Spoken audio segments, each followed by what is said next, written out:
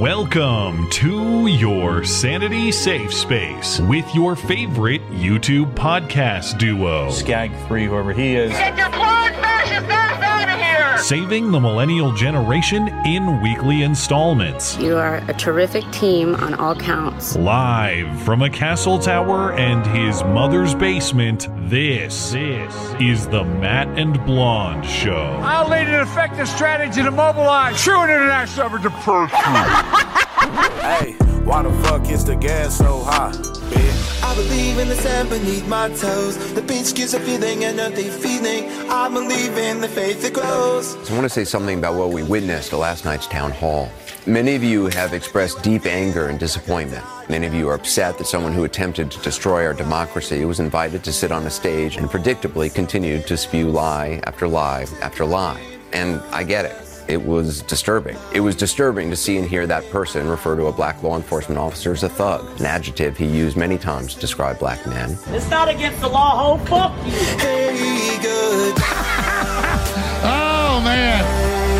And called Caitlin Collins, the moderator, nasty, which is what he calls any woman who stands up to him. You're a nasty person, I'll tell you. And it was certainly disturbing to hear that audience laugh and applaud his lies and his continued defamation of a woman who, according to a jury of his peers, he sexually abused and defamed. Her cat was named Vagina.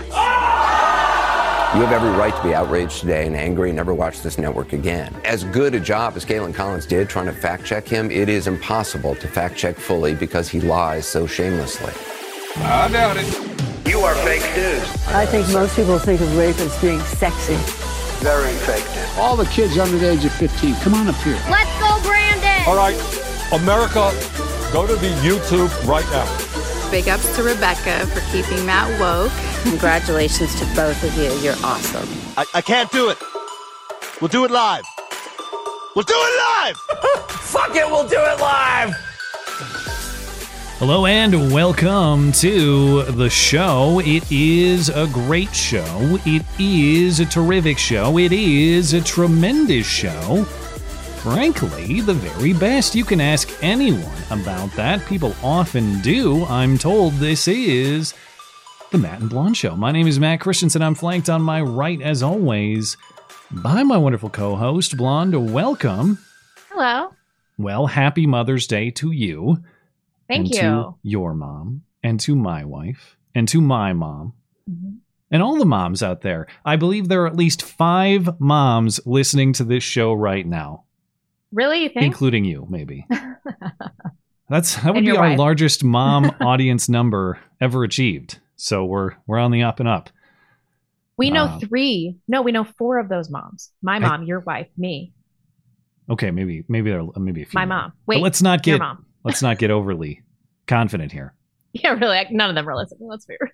Anyway, later on, we'll speak with friend of the show, Chris Gard, the musical mastermind behind many of the songs made for the show, as in the classic Susan Wiki song, the latest adaptation for new YouTube CEO Raja Mohan, as in Neil Mohan.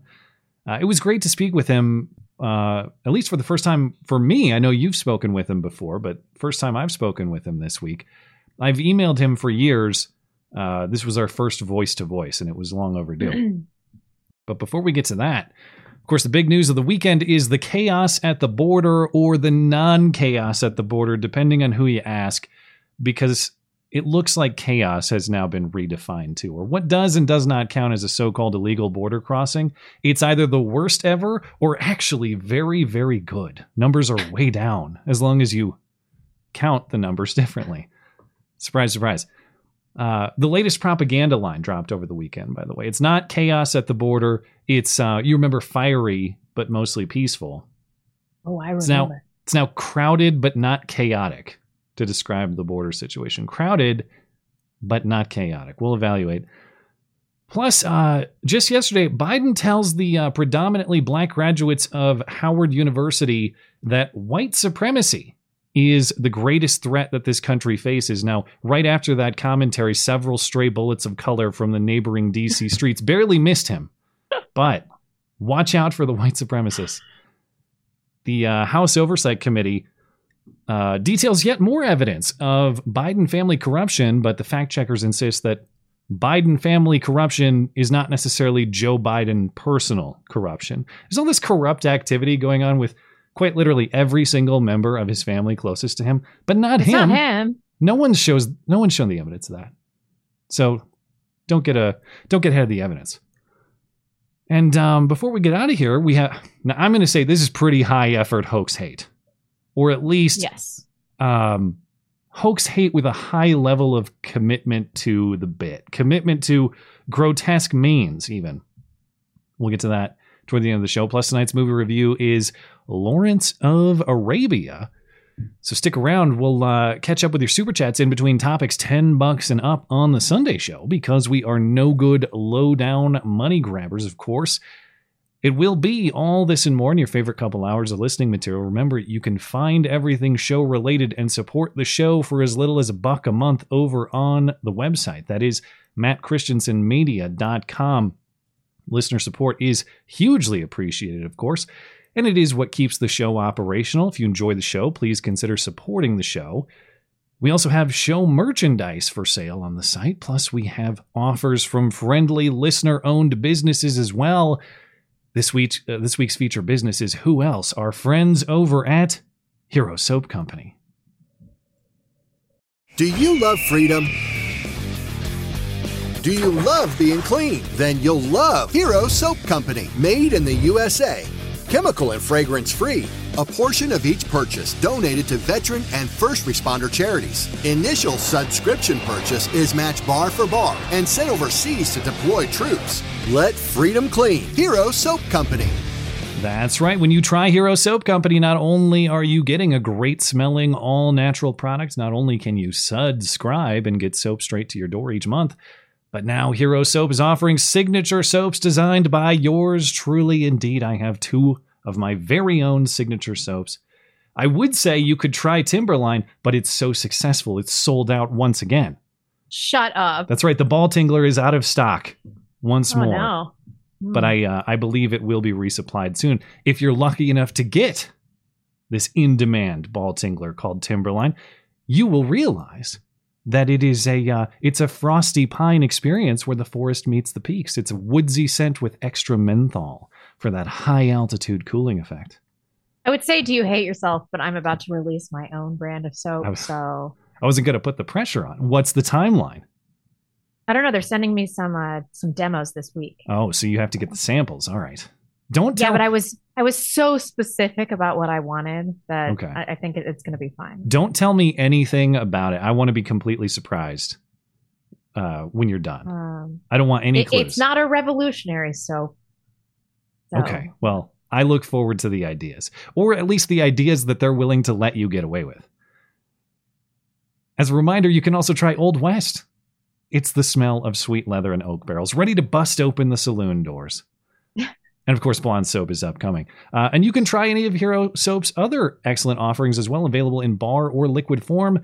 And use promo code MCListener for 10% off all Hero Soap products. That's 10% off my signature soaps, Timberline and Old West, or any other products from Hero Soap using promo code MCListener. Find everything you need from Hero Soap, plus other great deals from the rest of our friendly listener-owned businesses, including Western Razor Company, Kineo Mountain Woodsmithing, Sonoran Defense Technologies, and more at mattchristiansenmedia.com/deals.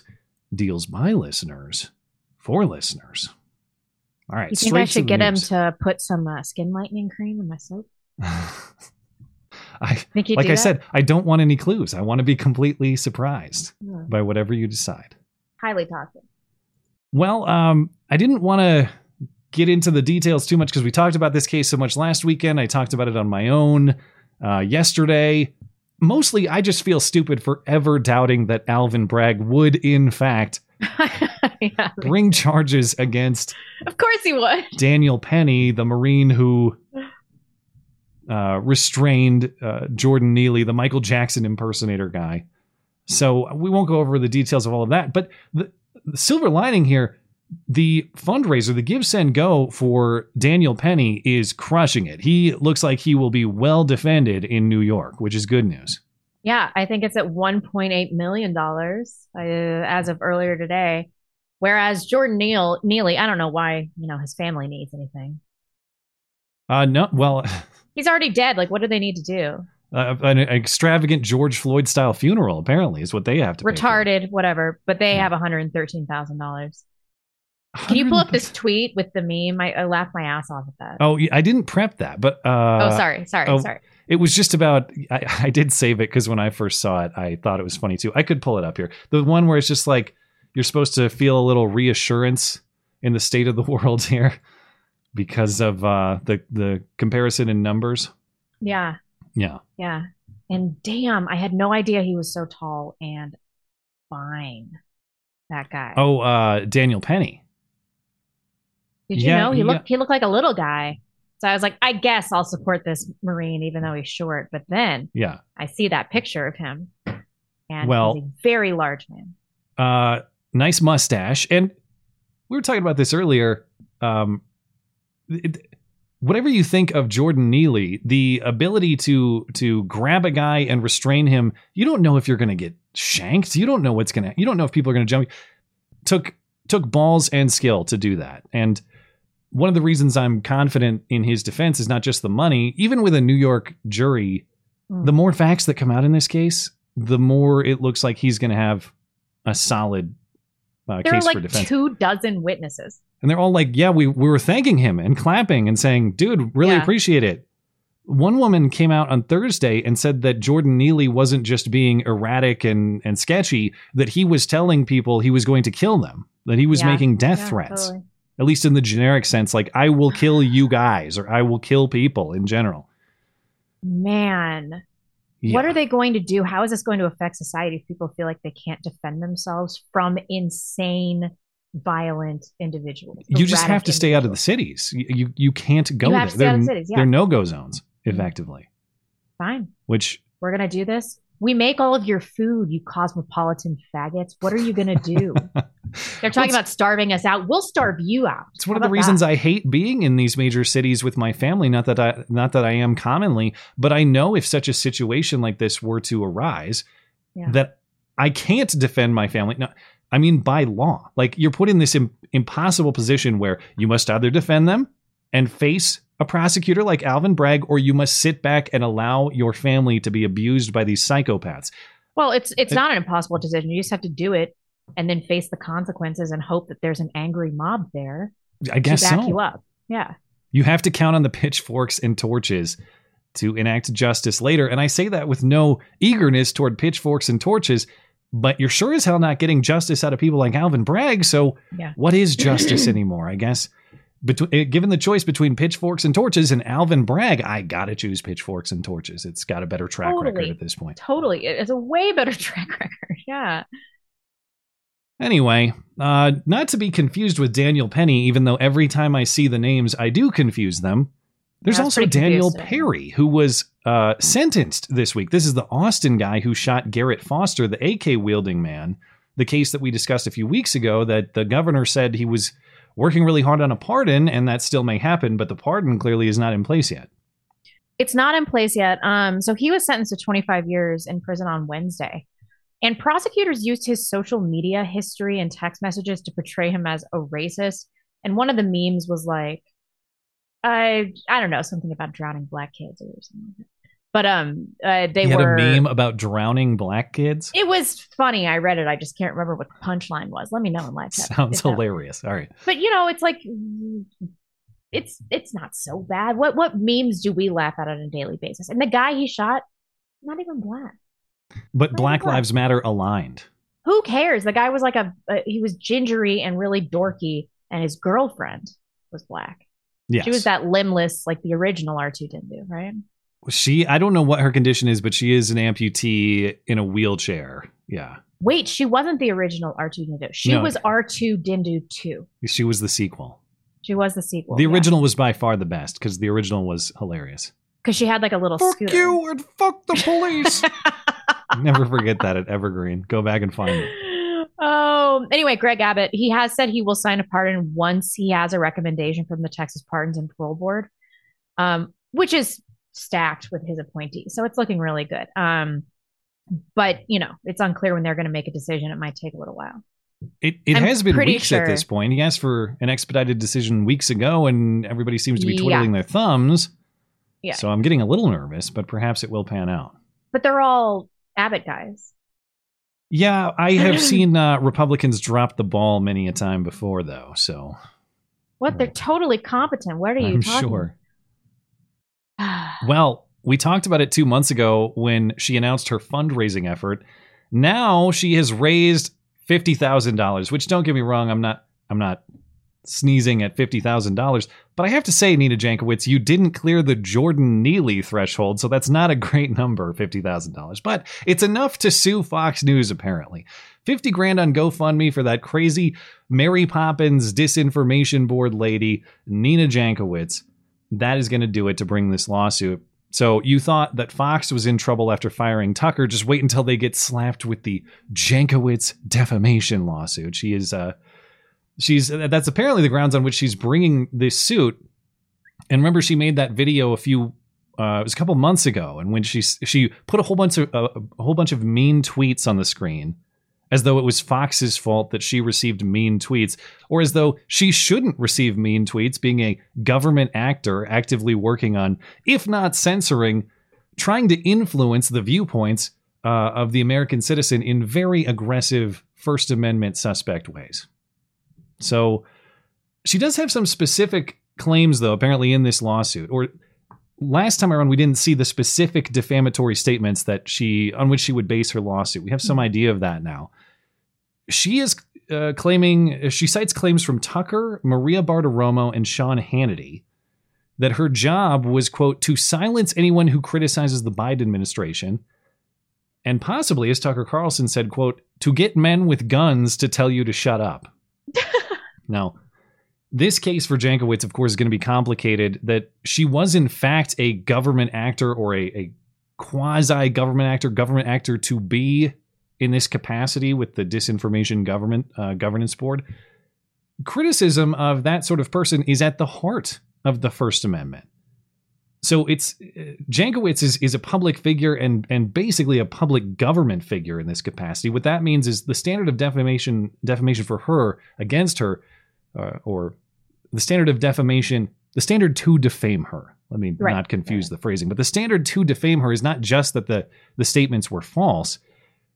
She's going to have to show actual malice, as in these Fox personalities knew that the statements they were making were false and said them anyway with the intent to harm her. And that's going to be a next to impossible case.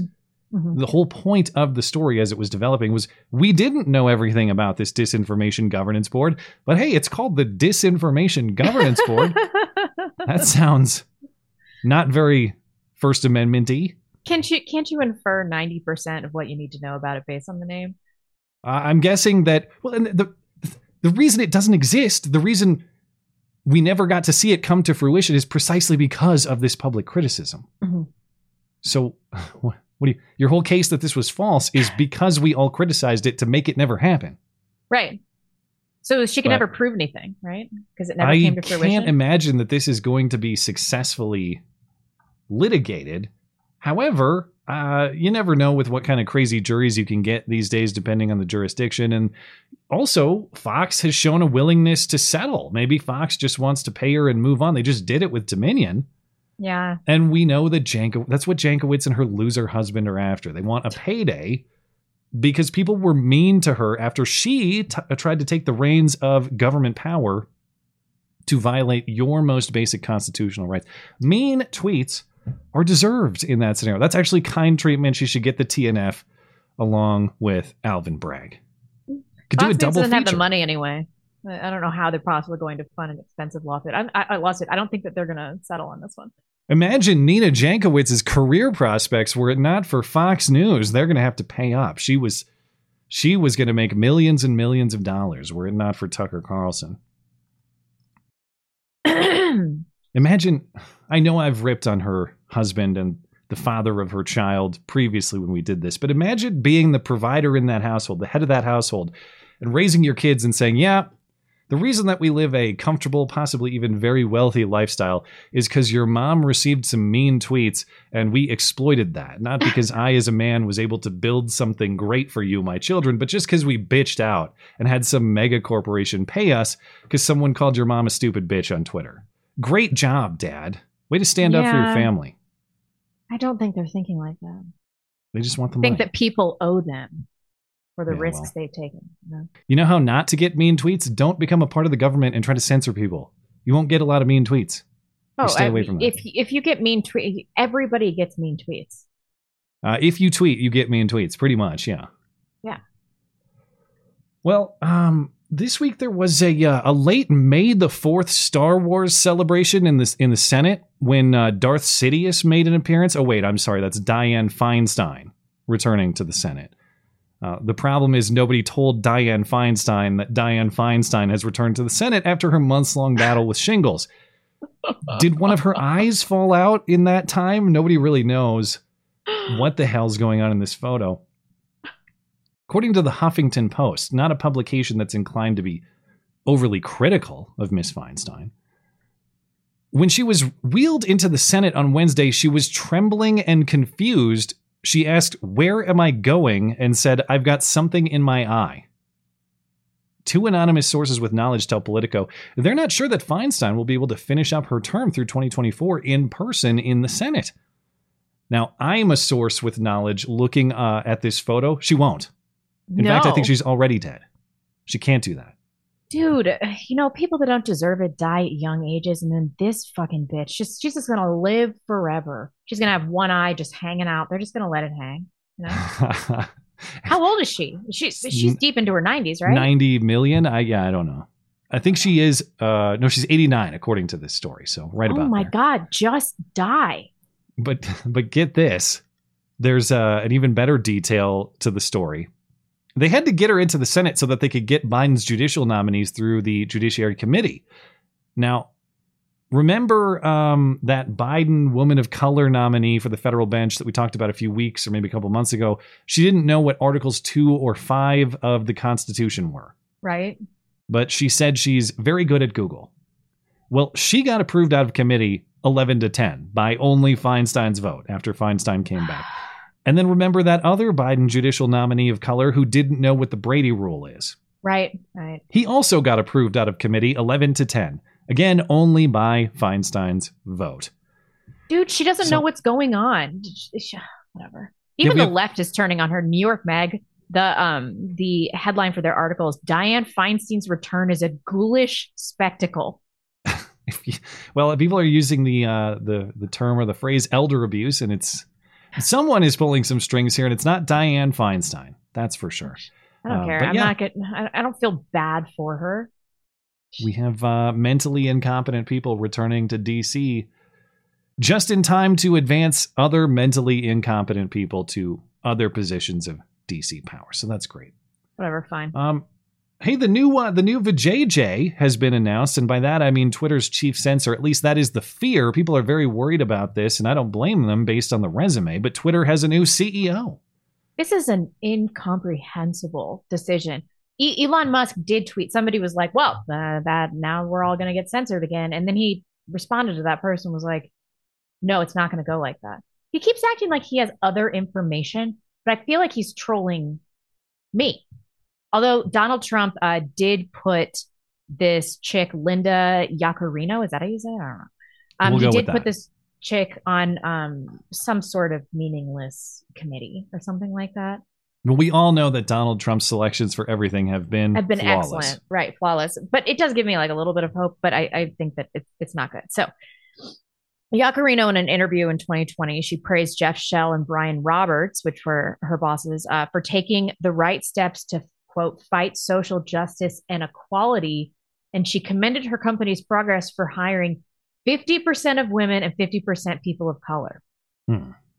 Okay, that's not great. She also chaired the task force on the future work at the World Economic Forum. She learned her lessons, though. She learned they're bad guys during her tenure. Even though she's still, it says to present, she's still the executive chair at the World Economic Forum. Okay. She's doing it. And then she frequently collaborated with the government, most notably when she served as the ad council's chair and collaborated with organizations, the White House, and even Pope Francis, get this, to develop a coronavirus vaccination campaign. Oh, wow. Okay. Pope Francis and the White House? But however, she follows, I don't know, I guess, right-of-center people on Twitter. Yeah, that doesn't mean fuck all. I follow all sorts of people. But she does follow Tucker Carlson, Ben Shapiro, Turning Point USA, Blexit, WikiLeaks, Bongino, Libs of TikTok, Defeat Crooked Hillary, Rogan, Sobiek, some other folks, and the World Economic Forum. So I really don't know what to make of this, but I follow all sorts of people I disagree with because sometimes I just want to get in a fight. My favorite is Keith Olbermann. That's the best account to follow for pure insanity. This thing that like Elon has everything under control. I think we probably should let go of that. I'm willing to assume that he has his reasons and he's convinced that these what people are seeing as red flags here are not in fact red flags, but how can they possibly? She wanted everybody in the world to get vaccinated. That's, that is public execution territory. And now she's in charge of the biggest company in the world. No, at least not the biggest company in the world, but it's up there. At least she's allowing her own satire account to remain up. I love the tweet this week. Hey, first day on the job, I'm already loving it. And it was a screenshot of her banning Elon Musk. Hasn't happened yet, but I don't know. If she takes on Vijay as an assistant, then I will pass judgment. Then I'll know for sure. Yeah, I know. So far, well, I guess she hasn't officially started, right? She's not starting for like 6 weeks or something. 6 weeks. Yeah. I have to wait and see, but I don't get it. I mean, surface level detached observer, I don't get it. I don't understand how Elon Musk is saying she's going to handle a lot of the business, like, making sure the business is, or trying to get the business profitable to attract advertisers and all that. Maybe she's less of the free speech philosophy department, but I just don't see what she brings that is in alignment with his core values. That yeah, I know, but all of us have to wait to are relentlessly simping for Elon Musk. It's like compulsive. Why do we do this? Can't we just be like, this guy has a questionable background and he's a transhumanist, autistic genius, and we can't trust him. But everybody's like, Bill, Elon Musk is going to save the day. Why? Well, we've been conditioned by people way worse than Elon Musk, I guess. So by comparison, he looks just a not lot as better. Bad. All right, whatever. Like, take E. Jean Carroll, for example. He's way better than her, I would say. Yeah. We're not going to go through the entirety of Trump's CNN town hall because everybody's pretty much seen that by now. Yeah. With the one exception of highlighting, as far as I'm concerned, the finest moment, Trump responding to the New York jury's decision to hold him liable for sexual abuse but not rape in the E. Jean Carroll case. Well, in response, Trump said that E. Jean Carroll is a crazy person, which of course is plainly obvious, but he added a detail that's at least new to me. I hadn't heard this before. E. Jean Carroll has a cat named Vagina. Manhattan jury found that you sexually abused the writer E. Jean Carroll and defamed her. What's happening is they're doing this for election interference. This woman, I don't know her. I never met her. I have no idea who she is. I had a picture taken years ago with her and her husband, nice guy, John Johnson. He was a newscaster, very nice man. She called him an ape. Happens to be African-American. Called him an ape. The judge wouldn't allow us to put that in. Her dog, or her cat, was named Vagina. The judge wasn't allowed to put that in. All of these things. But with her, they can put in anything. I think that it was smart of him to bring that up. It sounds like it's some trivial thing, but what kind of insane person would do that? And Only I did check an it out. insane leftist woman would do that. I had not heard this, and I did check it out. This is a 2019 profile in the New York Times of E. Jean Carroll. Quote, her home, which she shares with a cat named not just Vagina, but Vagina T Fireball, is a small cottage painted with black and white stripes with polka dots on the chimney. Now, I haven't seen a photo, but that also sounds insane. What do you live in, Pee-wee's Playhouse or something? Yeah, for real. What is this? Whatever. Yeah. But anyway, the reason I bring this up is also because of these unkind things that Trump said about E. Jean Carroll. Now, the E. Jean Carroll's lawyer, Roberta Kaplan, who Trump is not interested in any way, as we learned last week, Because no one is. Yeah. They're saying they might sue again because this was also defamatory, this CNN town hall. Yeah, I mean, they're throwing the kitchen sink, you know.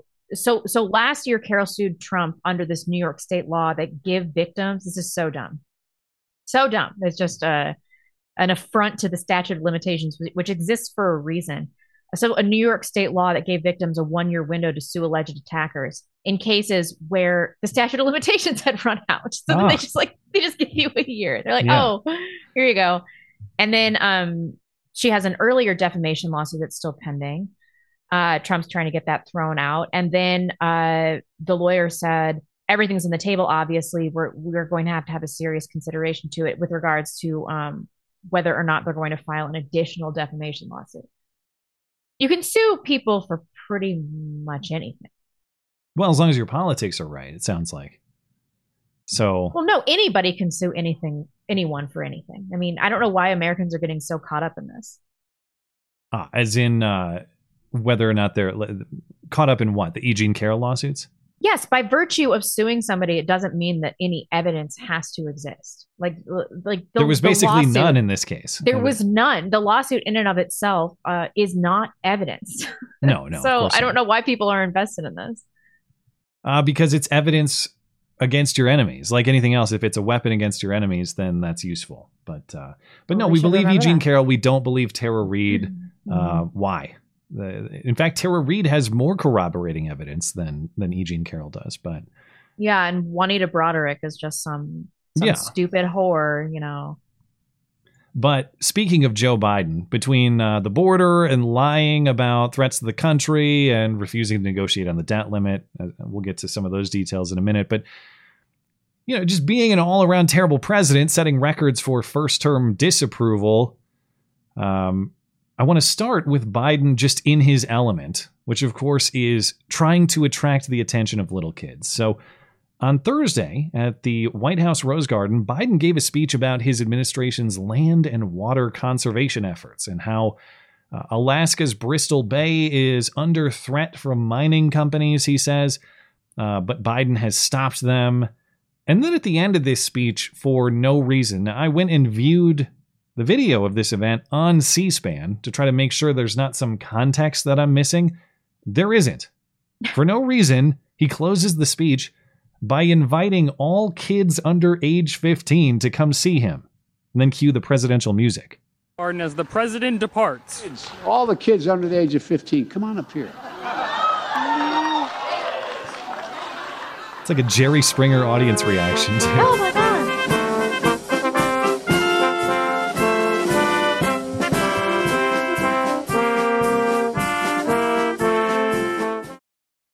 And I went through the footage, and unfortunately, one Native Alaskan family, in fact, handed their daughter right over for sacrifice to be licked like an ice cream cone in the hands of Joe Biden. Look at that little girl's face. It's like, what the hell is happening to me? I'm not a big believer in the kind of, it's usually more of a progressive or leftist philosophy of listen to the children. They teach us, you know. I think it's our job to be leaders of the children for the most part, but sometimes it's like kids' reads on people can be correct. Yeah. This is probably one such case. Agreed. Anyway, I think that little girl was given back to her parents. I'm not sure. I didn't confirm that in the footage. No, they shipped her right to Epstein Island. Maybe. Yeah, she might be gone for good. I don't know. They really care about diversity, though, on Epstein Island. So they're happy that they got some. What the hell is she? She's Some Native Eskimo or Alaskan, whatever I the think. fuck. So that's rare. Yeah. Cool. Yeah. All right. Well, the big news over the weekend is the change in border policy, of course. So before we get into what exactly is happening at the border, let's reacquaint ourselves with what has happened with the border policy. So on Thursday, this policy, commonly referred to as Title 42, came to an end, as did the federal government's designation of the coronavirus national emergency. So there is no emergency, at least anymore, as far as the federal government is concerned. That was pretty apparent 3 years ago, more than 3 years ago, but the expiration of that emergency declaration has many policy implications, policies attached to it. One of them was the border policy. and how we handle migrants at the southern border. So Title 42 is actually a reference to a portion of federal public health law. In the context of immigration, this public health law allowed the immediate expulsion of immigrants. Rather than allowing them to stick around for court hearings to decide their immigration cases, they could just be deported immediately. And that happened millions and millions of times since 2020 under both Trump originally and Biden carried the policy on until this week. But with the expiration of the policy, what that now means is migrants can show up at the border and ask for asylum. And if they apply through the federal government's fancy new app that maybe crashes 10 times before you finally get it to work, or if they've tried for asylum in another country but were denied, they will then have a potentially valid asylum claim as far as the federal government is concerned. So in more plain terms, what does this mean? Well, it means where last week at this time people could or would be turned away, no questions asked, now we have a process to evaluate and consider each case and decide who has valid eligibility for asylum and who doesn't. And given the volume of immigrants, the court process to achieve that sort of thing is going to take a very, very long time. At best, more realistically, never. And in the meantime, it looks like there's plenty of opportunity for these asylum seekers to seek that asylum wherever they damn well please, and they're just expected to show up for that court hearing later in the future. So it was expected that given an expanded opportunity to enter the country, the southern border was going to become more overrun this weekend than it already had been. But as I mentioned at the top of the show, the new propaganda line has dropped. It's not fiery, but mostly peaceful. Now it is crowded, but not chaotic. That is how things went at the border as of Friday, according to the MSNBC Chiron. Now, crowded is right. That's part of the picture. Reports say there were tens of thousands of border crossings per day this week. Texas National Guard has been called in to assist Customs and Border Patrol in certain areas. Immigration processing centers are their capacity is at 200%. So they're at double what they can possibly handle.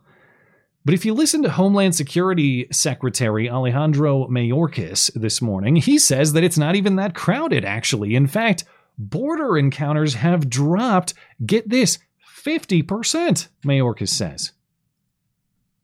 It looks like the surge that you and many others had anticipated hasn't quite happened yet. In fact, over the past 2 days, the United States Border Patrol has seen an approximately 50% drop in the number of people encountered at our southern border as compared to the numbers earlier this week before Title 42 came to an end midnight on Thursday. So why is that? There is a safe, lawful, and orderly way to reach the United States and seek humanitarian relief. And that is through the lawful pathways that we have expanded under President Biden's leadership. And then there is a dangerous way to arrive at our southern border in the hands of ruthless smugglers. Pray tell, what was it last week? Yeah. Well, you notice there is some trickery in play there. We've expanded the pathways they can use to get in legally. Okay, so that's got to be part of the story. And yeah, you're right. The same silly methods they use to say that gas prices are down or job growth is historic. Well, if you compare to the worst ever, things look improved, don't they? Always. So if it does seem weird to say that crossings are down 50% in 2 days, first of all, that's a big statistic. And why 2 days ago? Well, the threshold he's using there is the expiration of Title 42, the policy. And there, you might say, well, that's just because that's when the policy changed. That's why he's making that comparison. Well, if you look at before 2 days ago, there are some pretty important numbers there. According to the Border Patrol chief, there were nearly 68,000 apprehensions this week alone, including almost 16,000 getaways. It was at least 10,000 border crossings per day. People apprehended on Monday, Tuesday, and Wednesday. And those are the highest daily numbers ever recorded. So a 50% reduction from worst ever would simply be closer to the norm of very, very bad. but that would not be some improvement. Now, that's part of how they're making this claim. The other part of how they're making this claim is reclassifying what an illegal crossing actually is, because you notice in his description there, well, we've now expanded the pathways to enter this country. Okay, so people who would have been illegal border crossers 5 seconds ago are now counted as presumably valid or potentially valid asylum seekers. Thus, you have a reduction in what's considered an illegal border crossing because the policy has changed to redefine that as not necessarily illegal anymore. So I don't. When they ask Mayorkas what are the numbers of people who are crossing and then just disappearing into the interior, he doesn't even know. The reality is we don't even have those numbers, so we can't even make these comparisons confidently. But as a matter of policy, instead of greeting migrants at the border with a boot, we're now giving them a court date and phones with which to apply for asylum on that shoddy government app. And then to check in and keep track of their court dates years into the future. Plus, in many cases, as we've seen footage of, a bus ride elsewhere while they wait for that court date in 2030 or something. Maybe not that far ahead, maybe 2027. And the Biden administration had planned to release these migrants into the interior on some sort of parole. But on Thursday, a federal judge in Florida blocked Biden from that practice. So what this means, as far as I understand it, what this means is that we're not releasing them into the interior without a court date. We're releasing them into the interior with a court date that may be many years in the future. That's the distinction. But Karine Jean-Pierre on Friday said, come on, it's not like we're releasing them into the interior en masse. That's not happening, which is how you know it's for sure happening. On the ruling in Florida last night against these releases and the Biden administration's statement in that legal filing that 45,000 individuals are going to be in custody by the end of this month if we're not able to go forward with this process of releases. What's the backup plan? The way we see that, it's sabotage. It's pure and simple. That's how that reads to us. The claims that CBP is allowing or encouraging mass release of migrants and is just categorically false. That is not what's occurring. That is not what's happening. And it is a harmful ruling, and the Department of Justice is going to fight it. That's what we're going to see, and we're going to continue to use every tool that we have. What else would you call it? We're talking, again, as far as I understand, the distinction here is just whether they have a court date in the future or not. And now we're releasing them into the interior with court dates. But her logic there doesn't even make any sense. Well, that's definitely not what's happening. But also we're fighting in court to make sure that that can happen. So again, it's not happening, but it's good that it's happening. It's low effort lying. I feel insulted. Come on, do Karine. a good job lying to me, you know? Yeah. And if it's not happening, and I get that they mean that there are court dates, so they have to come back in the future. Well, what do you call this practice of giving migrants phones? Yes, court dates to return and bus tickets. Here is a video of migrants receiving these DHS packets, which include a phone and notices to appear for court way into the future. This reporter who posted this video says that many of the court dates that these migrants are receiving are scheduled for 2026 and 2027.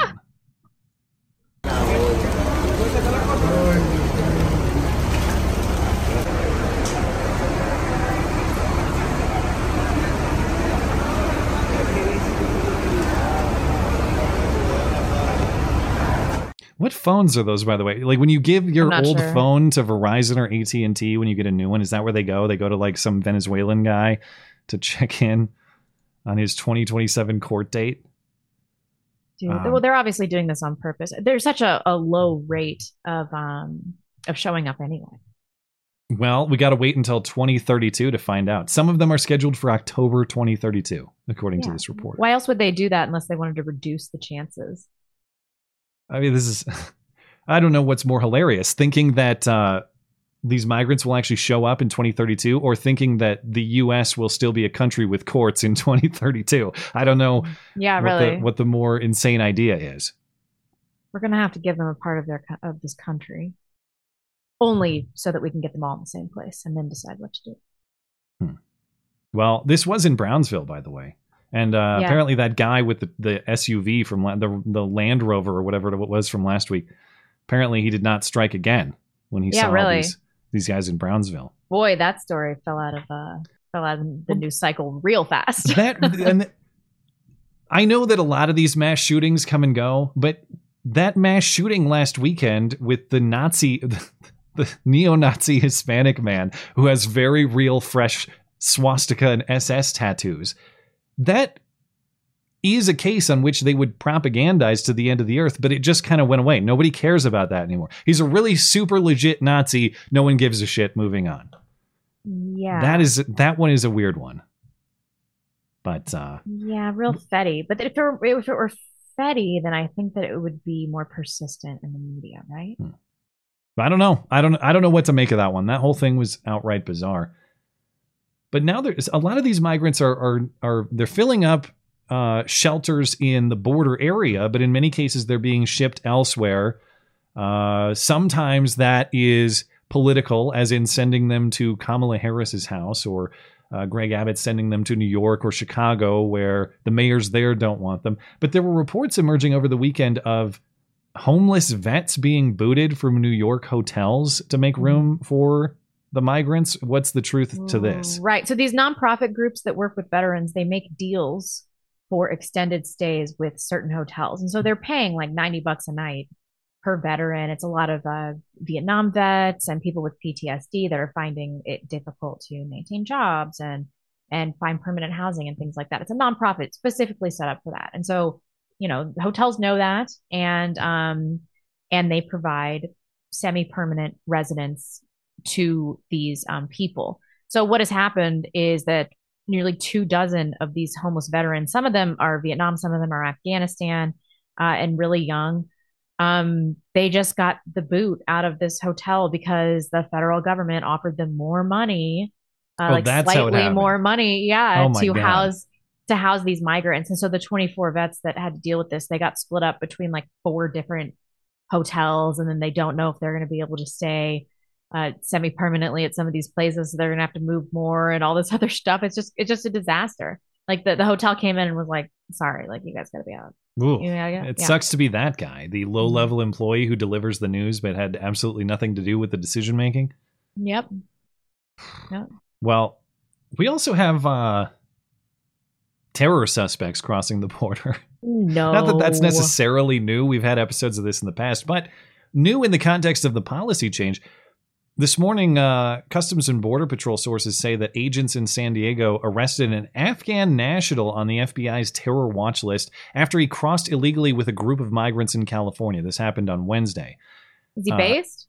Well, yeah, I don't know. My sources say that he actually flew from Kabul in one of the U.S. military's Blackhawks that he got from our departure a couple years ago. And then he held on to it? Yeah, he walked across the border with his U.S. military issue M4 and his armor kit. He even had night vision. It was great help getting across the border at night.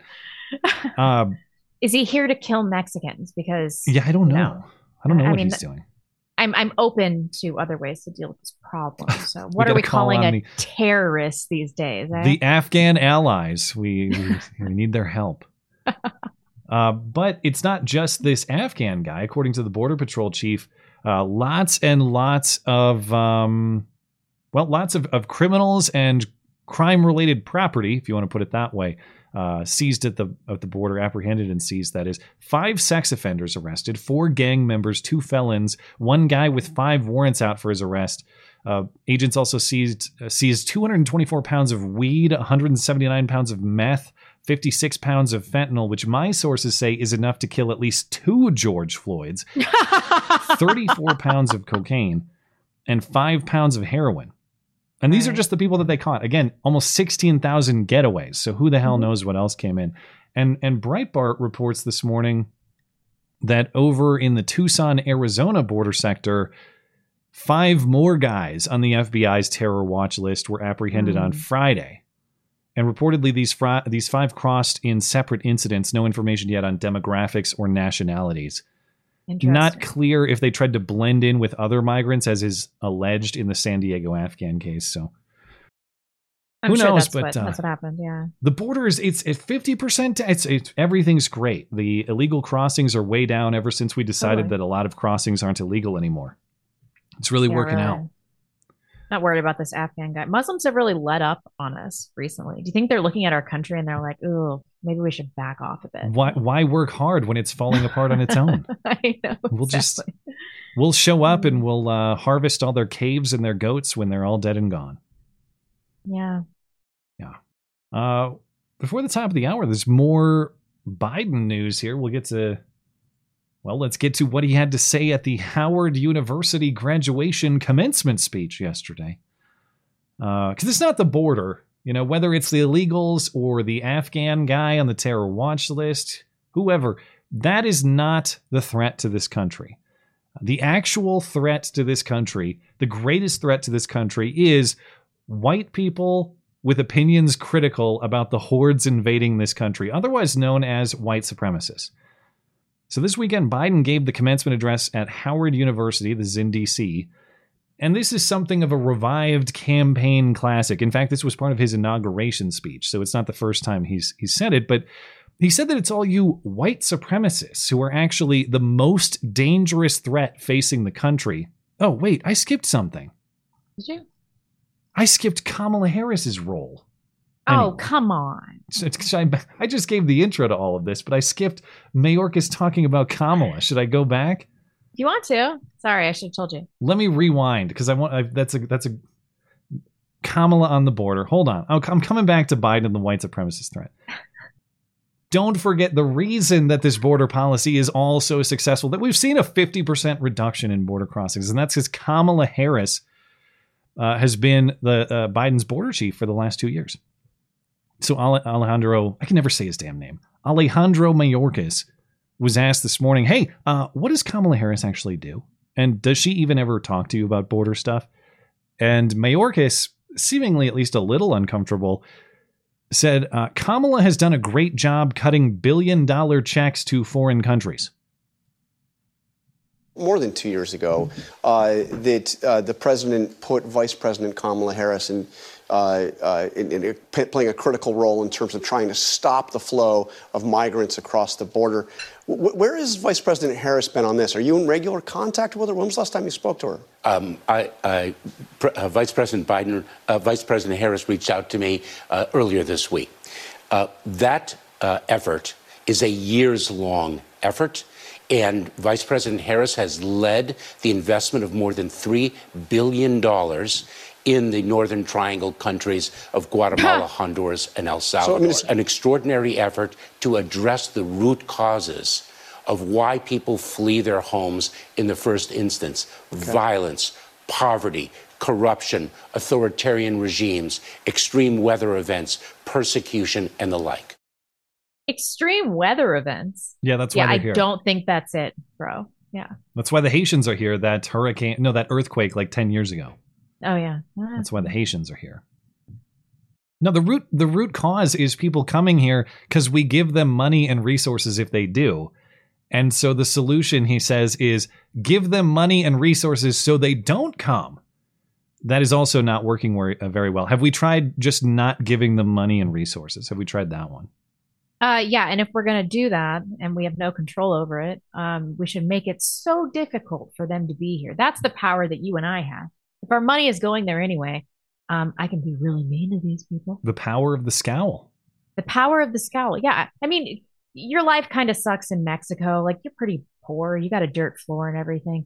Tacos, great. And you got tequila and you got hookers. And how bad could your life possibly be? Just watch out for the cartels, okay? Just don't get disemboweled by the cartels. And, you wouldn't you just come to America and you'd be like, oh, this is not what I expected. Yeah. I don't know. But I've when asked this is Biden's border chief. And when asked to describe what she does, well, she wrote some checks and that's great. Not really. Thanks. But no thanks. Anyway, Did you say $3 billion? I think that's what he said. Yeah. I already kind of introduced Biden's commentary during this commencement speech at Howard, but yeah, here's what he had to say. It's the white supremacists who are the greatest threat to this country. We know that American history has not always been a fairy tale. The American ideal that we're all created equal and the worst of us. The harsh reality that racism has long torn us apart. But on the best days, enough of us have the guts and the hearts to stand up for the best in us. To stand up against the poison of white supremacy, as I did my inaugural address, to single out as the most dangerous terrorist threat to our homeland is white supremacy. Congratulations, very brave. And I'm not saying this because I'm at a black HBCU. I say it wherever I go. To stand up for truth over lies, troll for power and profit. That's not a joke, and they're not taking him seriously. They're laughing at him. Laughing, yeah. That black woman in the back is cracking up. And he's not joking at all. Yikes. Joe Biden, as we'll get to in a moment, has told a few lies for power and profit in his day, too, by the way. But yeah, even this audience knows it's a bunch of crap. What do you mean you're not saying this just because you're at a black college? Everyone knows that's exactly why you're saying this.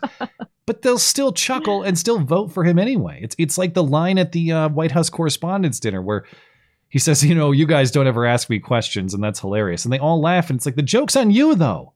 He's making fun of you, and you're laughing at yourself. Yep. Anyway. Are we really going to say with a straight face in front of an almost all-black audience that white people are statistically the greatest violent threat in the country? Of course we're going to do that. That's not pandering at all. That's what we're going to do. I'm aware of some statistics from his precious FBI that would show trends in race and crime that would differ from that assessment. But the distinction we're supposed to buy here is that all the murders in Chicago and St. Louis and Baltimore, that those are murders of love. They're not motivated by hate. So those don't count in this assessment of what the dangerous criminal threat is, because those are not hate crimes. Those are just regular murders. But what am I supposed to? This is just so preposterous. Are black people buying this? Are black people looking around their communities and or in Baltimore and in Detroit and in St. Louis, and they're like, wow, white people are the problem here. There's if no way. Only those KKK guys were not around. It's just outright. How dumb do you have to be to actually believe this? It can't possibly be stupidity. It has to be an inability to self-reflect or to exercise a modicum of impulse control. I don't know. I got curious on what basis he's actually making this claim, because it's so counter to every available piece of evidence that I had to know. And truthfully, I don't know exactly where he's getting his information, so I have to guess. But I went to his FBI director, who he usually cites for such things. And this is something of a misrepresentation of what Christopher Wray has actually said. Biden made this claim, as I mentioned, in his inaugural address, and then shortly thereafter before a Senate committee, Christopher Wray was asked about January 6th topics, and it's in that context that he said that white supremacy is the biggest terrorist threat to our country. So, again, we have to believe that a bunch of grandmas trespassing were racist while they were doing the trespassing, and because they counted hundreds of cases of that racist trespassing, that's how the numbers get so inflated, I guess. But Ray's commentary was heavily qualified. He said white supremacy is the biggest chunk of racially motivated violent extremism. So again, we just don't. It has to be racially motivated. So we don't count the killing fields of Baltimore or Chicago. Those aren't racially motivated, so they're fine. They're excluded from this analysis. Well, any black on white crime is going to be excluded from the analysis too. Yeah, that's just disputes over. That's just general disagreement. That's not racially motivated. Right. Like we were talking about the 2015 to 2023 subway murders. I think all but one were minority on minority or black on black or black on Mexican, Yeah. But none every were single hate one, crimes. yeah. It's not totally what Christopher Wray said. If you look at the totality of his commentary, he said, what he actually said is the greatest terrorism threats to America come from lone actors who are internationally inspired, homegrown, violent extremists, which are the jihadist inspired and also inspired by other domestic sources. So you have to further restrict and say it can't have any international component to it. We have to eliminate Islamic influence and say that doesn't count either. And And really paring that down. So Ray says that white people committing racially motivated crimes is the biggest portion of racially motivated crimes. But it's a majority white country. Like, what else would you expect? Give me the per capita numbers and get back to me. But that's not part of this analysis either. And it's weird to think that the biggest threat is categorically non-deadly, at least in one recent year. I know they're going to count in this analysis from the Brookings Institute, they count the Pittsburgh synagogue shooting, the 2019 El Paso Walmart attack. In 2022, I guess you would count the shooting at the grocery store in Buffalo. Oh, yeah. But listen to this paragraph in this analysis. Let's start with the good news. According to statistics from the New America Foundation, 2021 saw 0 deaths in the United States from right-wing terrorist attacks. So in some years, the number is 0, and they're counting the January 6th year in this, acknowledging that that nobody was actually directly killed in that incident except for Ashley Babbitt, of course. And they're so desperate to make this case, they have to go to people's attitudes. Get a load of this quote. Not surprisingly, American politics have radicalized. According to one recent poll, 30% of Republicans agree with the statement, because things have gotten so far off track, true American patriots may have to resort to violence in order to save our country. Yes, that's the height of terrorism, is saying that if you guys don't fuck off, things may get bad at some undefined point in the general future. That is the biggest threat. Oh, yeah. And third, what happens to the numbers when we remove all feds from these numbers? They plummet to 0. Maybe Biden's onto something, though, because over the weekend in D.C., the infamous masked guys of Patriot Front, the guys who got arrested in your neck of the woods in Coeur d'Alene last summer, Fed. They committed the most serious white supremacist crime there is, marching with an edgy opinion. Now, if these are even authentic white supremacists at all, are they real? Are they feds? Here they are. Here they are marching yesterday.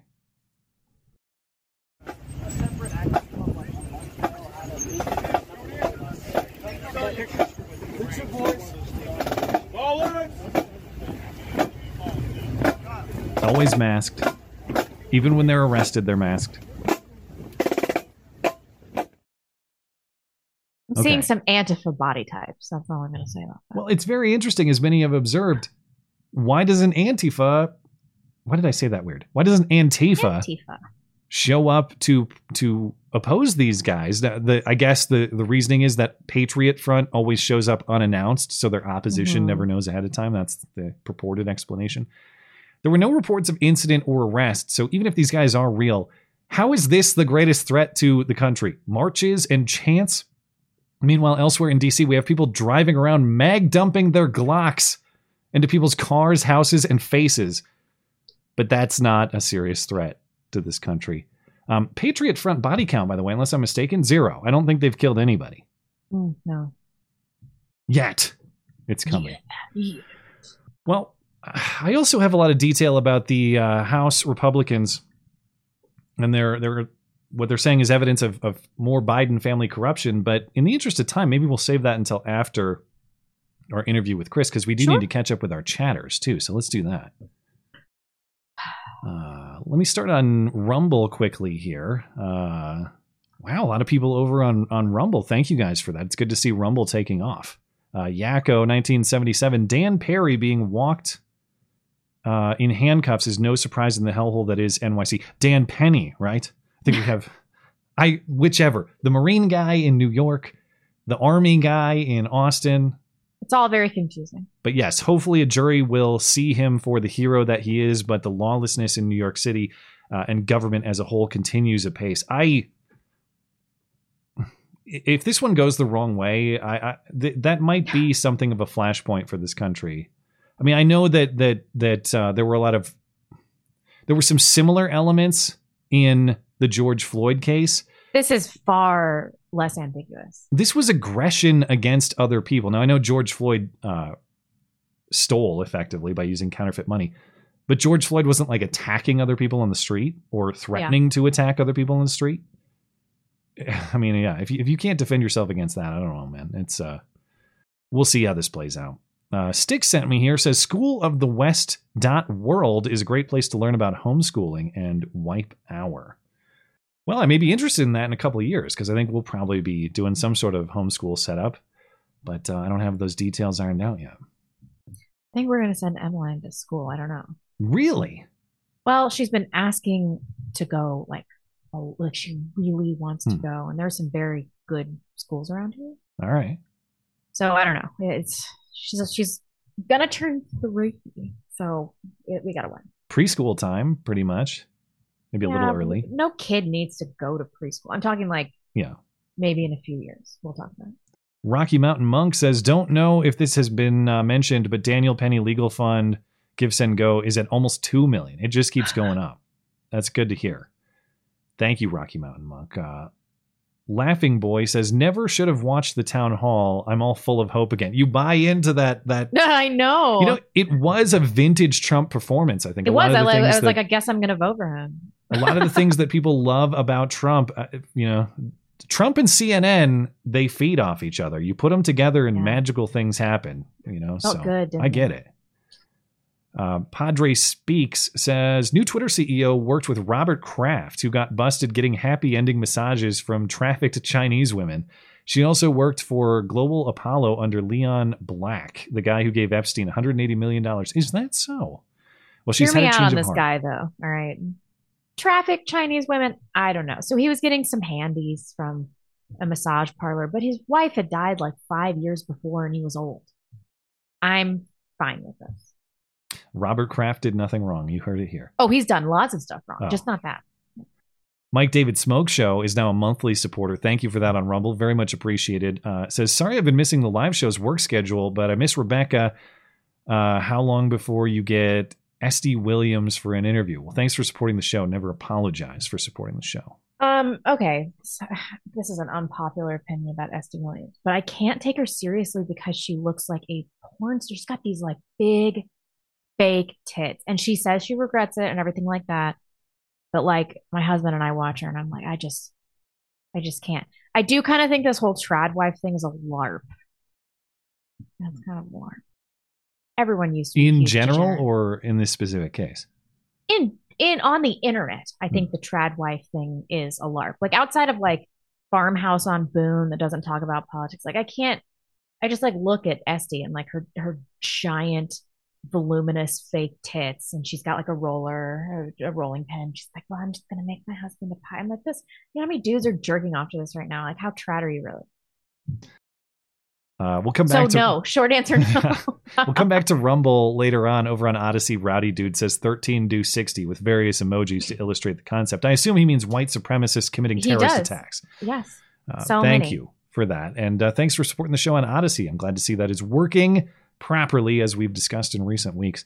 Let's get some on Tippy and YouTube before we get to our interview. Zors, by what metric do you rate how good a country is to live in? Is it freedom or wealth, strength or comfort? I don't think we've ever been a great country because we failed to safeguard that which truly belongs to greatness. Alignment to divine order. Yes, that. And I think the breadth of the middle class. A country that has a super large middle class, that it is mostly going to be a good country. Wealth disparity is bad for business. It's bad for people's lives. I can understand where you're coming from. So is redistribution of wealth to achieve it, Well, in countries that redistribute wealth, they never achieve a large middle class. That's never what happens. It's just the oligarchs get all the money and then people become impoverished. Like, when has communism ever worked? Yeah, we're probably on the same page. And I would say that what makes a great country is a lot of the things, if not the exact same things, that make a great person, which is moral fortitude.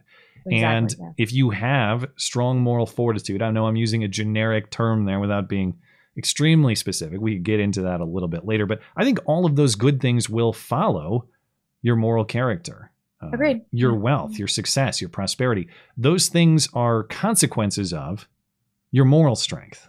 And so it's not I don't look at a country and say, well, it's great that like anybody can, you have total freedom to do whatever you want without consequence. That's not necessarily a good thing.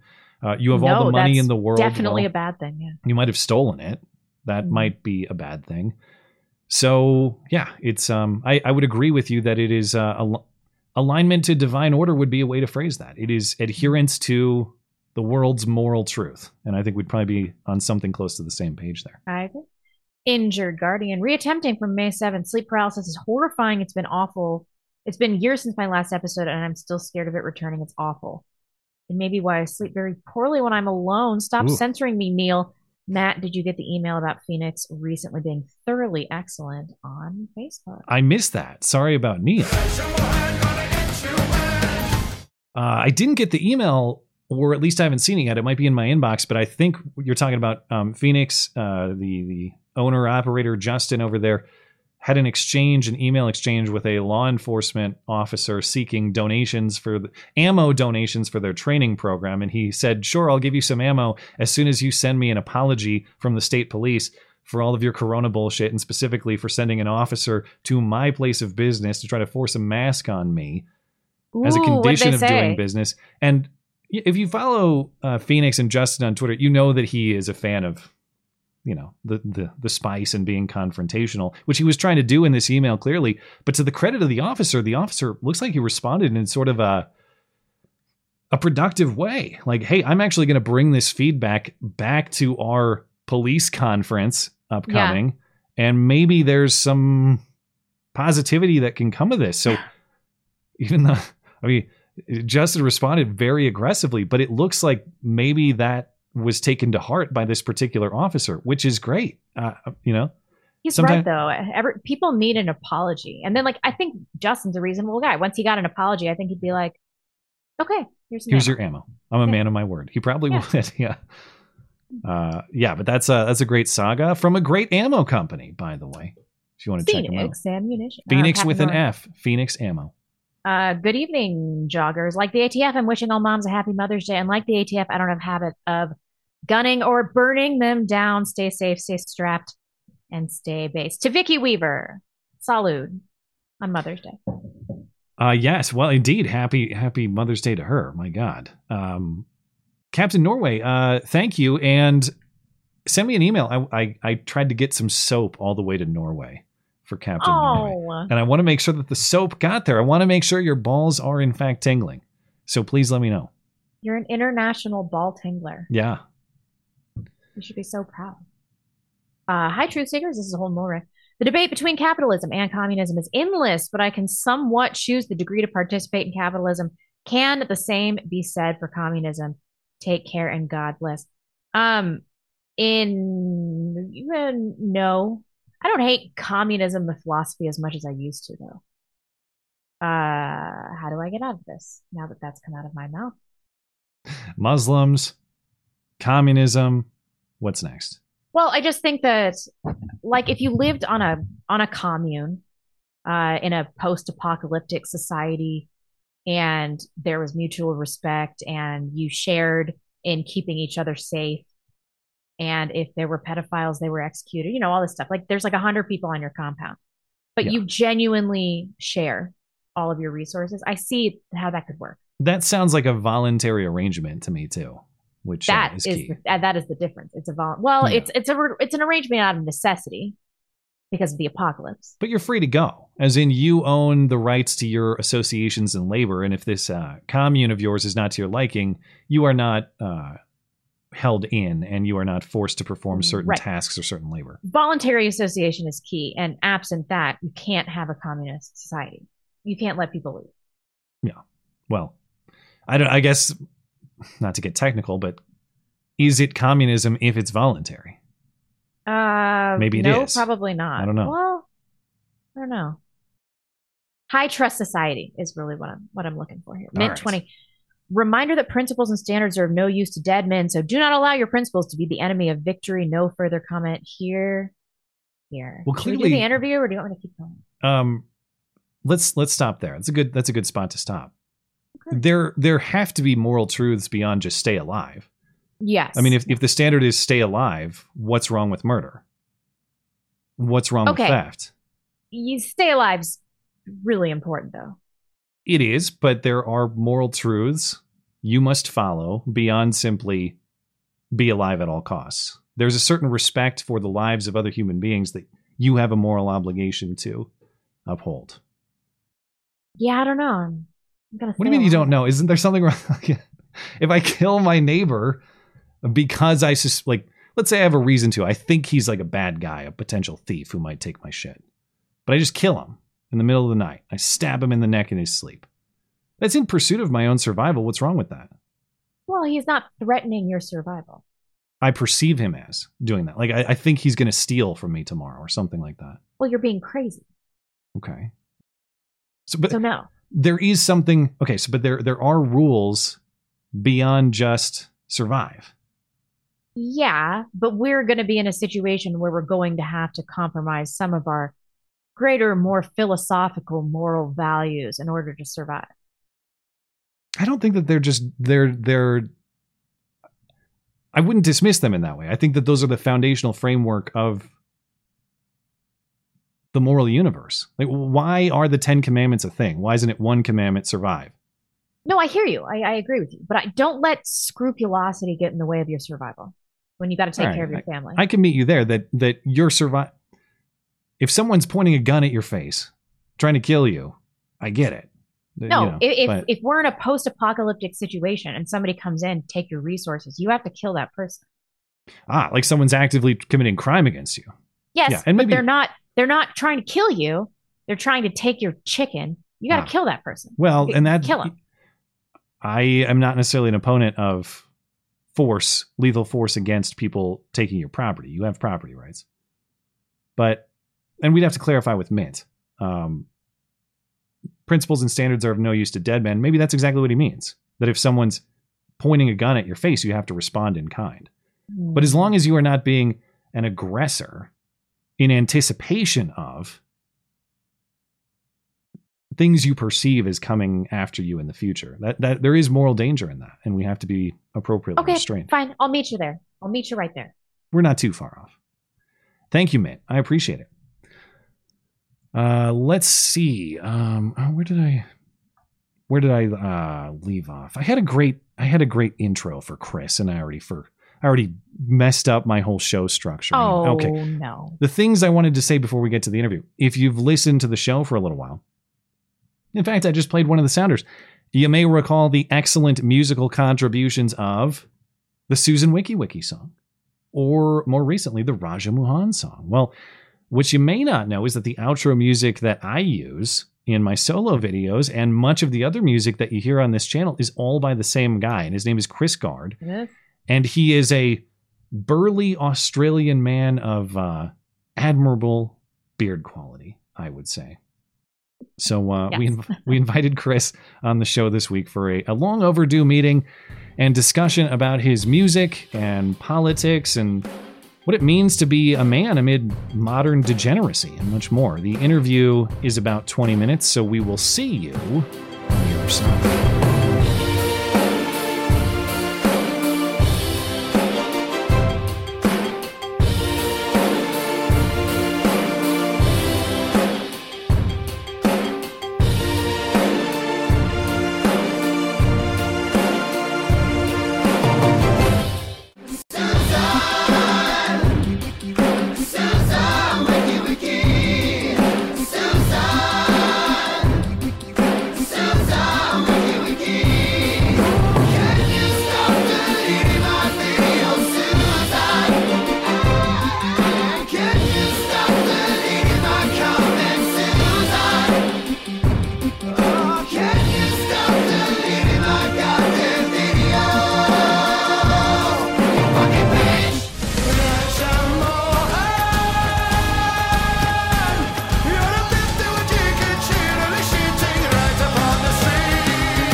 And welcome back. We are pleased to host our guest for the evening. That's musician extraordinaire, mastermind of the music you often hear on this channel, including the infamous Susan Wiki song, and of course the latest adaptation of the latest YouTube CEO, Raja Mohan, Chris Gard, coming to us from down under. Chris, I'm very glad to meet you. You've helped out my channel a lot in a lot of different ways, and we have yet to actually speak to each other voice to voice, so thanks for joining the show. Yeah, no, it's wonderful. I mean, I don't know how the fuck I ended up here, but I guess the internet is a series of tubes. I don't know. It really is. I don't really I'm not really one to have like a parasocial relationship with a content creator. I like to insinuate myself into their circle as much as possible because I also make music for Academic Agent. I do his intro music for like Deepest Law and Unpopular Opinions.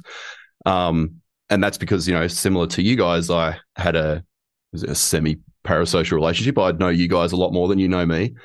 And I remember it was about 6 years ago I started listening to you guys when I was working on a roof when we first moved up here to Cairns. And I just can't believe that we've gone from there to, here I am on the show. It's just so weird. Well, I think the first I learned of you, you sent us like a Sunday show song that you had made. Right. And then followed up by that Heil Honkler song as well. That's right. And then right. And then the outro music I used to use on my videos, I was informed that I was no longer welcome to use them because it would be unconscionable to have that sort of association. And you stepped right up and said, "Hey man, I'll make you some outro music," and you produce some stuff that I think is perfectly on brand for what I was looking to do. And I've received a lot of compliments in the meantime. Hey, this is actually way better than it was before. So credit to Chris. And of course, thanks for stepping up in that way too. It's been hugely helpful. Oh, I'm happy to help, and I really enjoy doing it. And there's, as you know, particularly with the Raja Mohan song, as soon as I heard it being mentioned, so I didn't actually hear it firsthand on your show. Someone had mentioned it, and as soon as they mentioned it, I was just like, "Oh yeah, I know what to do here." And like I've straight away got to work on it. And I'd been putting off music projects for like months. Yeah. And as soon as I heard that, I was just instantly inspired. I was like, right, I am Raja Mohan's top guy. I'm going to make a song out of it. Well, you really took it a great direction because the Wiki song is A+, and that's not to discredit Raja Mohan because Raja Mohan is its own great thing. But when I emailed you about it, I was just floating the idea of like what sort of song could we make, and trying to keep with the wiki idea. I was thinking in my head we're going to do bipty bipty bipty bipty, but that's not catchy. It's very awkward. And then instead, a few weeks later comes Raja Mohan, which is his own completely different sound. And I think I'm not someone who's as keen on the skills of musicianship as you are, but you're a guy who's doing all the things. You're playing all the instruments. You're making music of different styles. Yep. How did you develop these skills? How did you learn to do all the musical things? And how did you make that sound Indian? We couldn't figure it out. How'd you do that? Well, it's easy. I mean, it's not easy, but like that, there's the melody aspect, which is of course important, but there's the large ensemble of as soon as you put a large ensemble of Indian percussion on something, it makes it sound Indian. And then you chuck a little sitar in there. Oh yeah. And of course, so yeah. But I had a pretty long history with working with commercial producers. There it is. I was a singer for a few metal bands back in Adelaide when I was in my early 20s. So I spent a lot of time in studio because I would be there when, say we produce an album, for the editing and the grueling, like slow, boring bullshit. I was always there just watching, just absorbing all the stuff that he was doing or that they were doing. And then from that, it's just second nature. But a lot of it is just really being able to put down a good template for sound, and once you start making more and more music, you just innovate the quality. You just innovate, and then eventually you just end up with a template that you just record the music into, and all of your your experience and prior knowledge is set as a template that you can just use like on the fly. So and then all you have to do is go back to your spreadsheet of cataloged obscure racial slurs, and you've got the lyrics. Exactly. You got it. I mean, at the moment, I'm doing a lot of renditions of old poems, like old Kipling poems. I recently just finished one. I just finished it yesterday, actually. A Tobacco. It's like this poem from the 1500s by some unknown monk. And it was, discovered in Trinity College back in like 1568 or something. It's like, so this is the sort of stuff I'm doing on the side. It's just really obscure, like musical renditions of poetry and sea shanties and folk songs and stuff like. People love stuff like that, though. Yeah, exactly. Especially a lot of the audience that I play for, which is the English English internet racists, like the dissident right sphere over in England, because I've made a lot of friends over there through Academic Agent. So I enjoy it because it's like it's not just like a floundering sort of comedy, always just trying to be stupid. Like the quality of the meme and Raj Mahan and Susan and stuff, like it's fun. But and yes, it gets a lot of exposure and a lot of attention because it's funny, but it's not what I'm passionate about. Like I'm passionate about connecting to something in the past and sort of carrying on that tradition, which is sort of what I wanted to talk about on here anyway. Absolutely. Well, we could talk about that or the kind of relationship between music and politics I'm really interested in too. So I'll let you take your pick. I don't mean to take this in any one direction, but No. Well, I can touch on that as well, but I know we've only got 15 minutes, but we have as much time as we need to explain these concepts. But but no, I mean, what's interesting to me is I grew up as part of that kind of Warped Tour generation. And there's like 50 or 100 different bands that you loved growing up, and then now all they do is post that I need to vote for Joe Biden and I need to get vaccinated and all this. And it's like everybody that I loved, teenage me, loved all these bands. And now I hate them all because they're telling me these unrelated things about politics. And I'm wondering, is the right thing for them to stay in their lane, or is the right thing to make better music with better politics? I know that all of your content is not explicitly political, obviously, as you mentioned. But what do you think the right answer there is? Should these things be separate, or if their politics suck, you just make it better? You're forgetting that most artists, particularly musicians, particularly singers, are retarded. like they, that they've sort of, a lot of those people that like your famous bands that you would have followed and adored and admired, they were growing at a time when this sort of revolutionary attitude, the leftist one, was, it was the underdog at the time, and they've sort of grown up with it, and then they enter into a boomer mindset where they're sort of locked in and they think, oh, this is the correct thing, and they don't need to justify it; they just say it. I mean, it's I must say, there's nothing cringier than watching like a bearded 50-year-old heavy metal singer talk about women's rights. Oh, I know. What are you fucking doing? Like, what are you doing? I know. This is completely incongruent. Like, your appearance, your aesthetic, your aggression in the sort of music you make, if it's like a real extreme metal band or something like that. Yeah. And you're sitting there talking about women's rights and trans rights and stuff. And it's just or like Rage Against the Machine. They were the worst COVIDiots.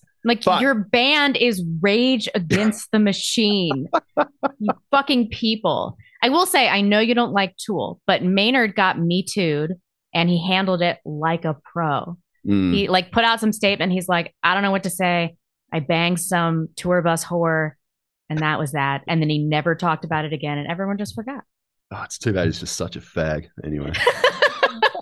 I know. Okay, fine. You're just going to let that slide because of his beard. That's the only reason you're letting him get away with it. Hey, I made Blonde question herself the first time I met her. As soon as she brought up Tool, she instantly started reevaluating. I know. Her opinion on Tool. A man with a structured beard and chest hair is telling me not to like Tool.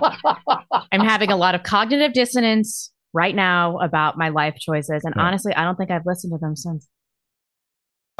So if I wanted to talk about a connection between music and politics, in this sort of way, I think inherently music, art is completely, it's not cerebral. It's emotional. It's instinct. It's intuition. It's a deep limbic process. Sorry, my phone's ringing. And at the end of the day, politics in and of itself, we might have complex, abstract sort of philosophy about politics and whatever else. But at the end of the day, all the sort of high order thinking and discussion is really just a post hoc rationalization for what we already intuit and, what our instincts are. And for people in our sphere, we share a similar temperament. And that's where it derives from. It doesn't derive from any logical pathway towards finding the best sort of political stance. It's all instinct. It's all deep within. And this is why This is what I like about the direction that a lot of us are going in this sphere and the right. It's this real subtle rejection of nuance. And I consider myself to be an enemy of nuance, and I'll sort of explain why a bit later. But, all right.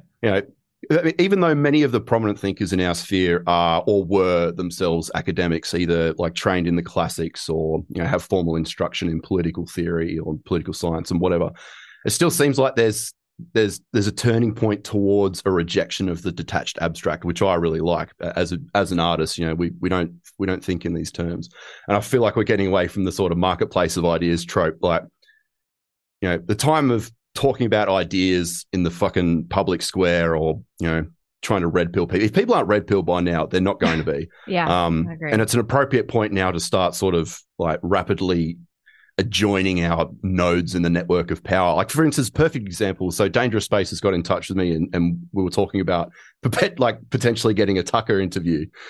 And, it seems he's like very a laugh ambitious. Yeah. Yeah. Well, at the same time, now that he's left the biggest network in US television, it's like, if he is sincere, which I actually genuinely believe he is sincere, he's not a grifter. I think he's an honest actor.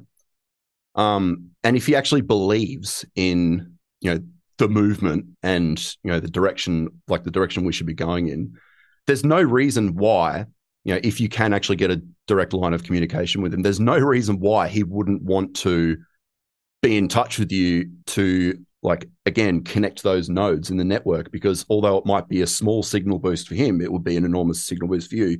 It's still a consolidation. And that's just like, that's what leftists have been doing for fucking decades. They've been doing that for 60, 70, 80 years. And that's why they're winning. That's why we're losing, because we're too busy fucking arguing our positions, defending our positions, trying to justify ourselves. We have no confidence. And while we're doing that, like, they are forming patronage networks constantly. Like, look at their, ideological network that they have. It runs across all bureaucracies in every government, all management, in every single institution, every single corporation. And they've been doing that because they understand that, power works in a particular way. And what matters is that your friends are in charge and your enemies are punished. And they're ruthless about that. And we're not. We make too many concessions. And that's just why we fucking never get ahead. We're always on the back foot, always losing. Yeah. And I think making moves is what appeals to me the most, because I'm after solutions. Like, I live a very tactile life. I'm a roofer by trade, in the blistering Australian summer heat. So you can imagine what it's done to my brain. I don't have any patience or time for like endlessly recursive, abstract theories about politics and existence and fucking whatever else. For me, I sort of live in a sort of like a Nietzschean plane where, the spirit or the soul or whatever is tied up in blood and like sweat and grit, toil and harshness of an unforgiving world of like physical discomfort. So, other than that sort of Nietzschean metaphysic, you could imagine that I really don't have any interest whatsoever in like, the endless philosophical debates and theories, conjured up by autistic continental philosophers from the early 20th, like 19th century. I mean, don't get me wrong, like, they were once interesting and important to talk about and debate about when our situation wasn't so desperate. Right. But now it's time to fucking start growing up and actually doing the work of winning. Yeah. I'm interested in solutions. So, well, that does make sense. As big of a fan as I am of philosophy, clearly, and sitting around thinking about stuff, you have to have the practical skill set and the strength that is required of a man. And as we wrap up here, maybe you could talk a little bit more about that. You talk about a connection to the past. And that's one of the things I think about is like being a man in the traditional sense of the past is sort of an outdated concept now, and that you have to find ways to challenge yourself physically or to be under the sort of stresses that you're talking about instead of having ways, right? Yeah. Nature force that upon you. I don't know if that's what you're getting at or what. Just tell me more about what you mean when you say connecting to the past through music or connecting to the past in general. Well, I mean, it's the concept of legacy, really. And one of the things I love and I'm really interested in, not only this solution of patronage networks, obviously. I mean, if you listen to people like Aaron McIntyre, he goes on a lot about that stuff. But, when you think about patronage and making sure your friends are in charge, it's like you can put all the pieces together. And for me, I'll go from the direction of legacy, because I'm a working man. I'm not some elite academic. I'm not some I'm not I'm not like an academic. I don't have that sort of temperament. I can only control physically what's around me, and I can focus on my family. Because I mean, it is a trope to say at this point oh, we just need to be having kids, blah blah blah. It's like, well, there's a step missing from that, because a lot of us really want to get out of this situation, and we're desperate to get out of this situation. Unfortunately, it is a long road. And so knowing what we know about how power functions, and this is what's going to connect to history here, you establish a legacy. So, we do it by,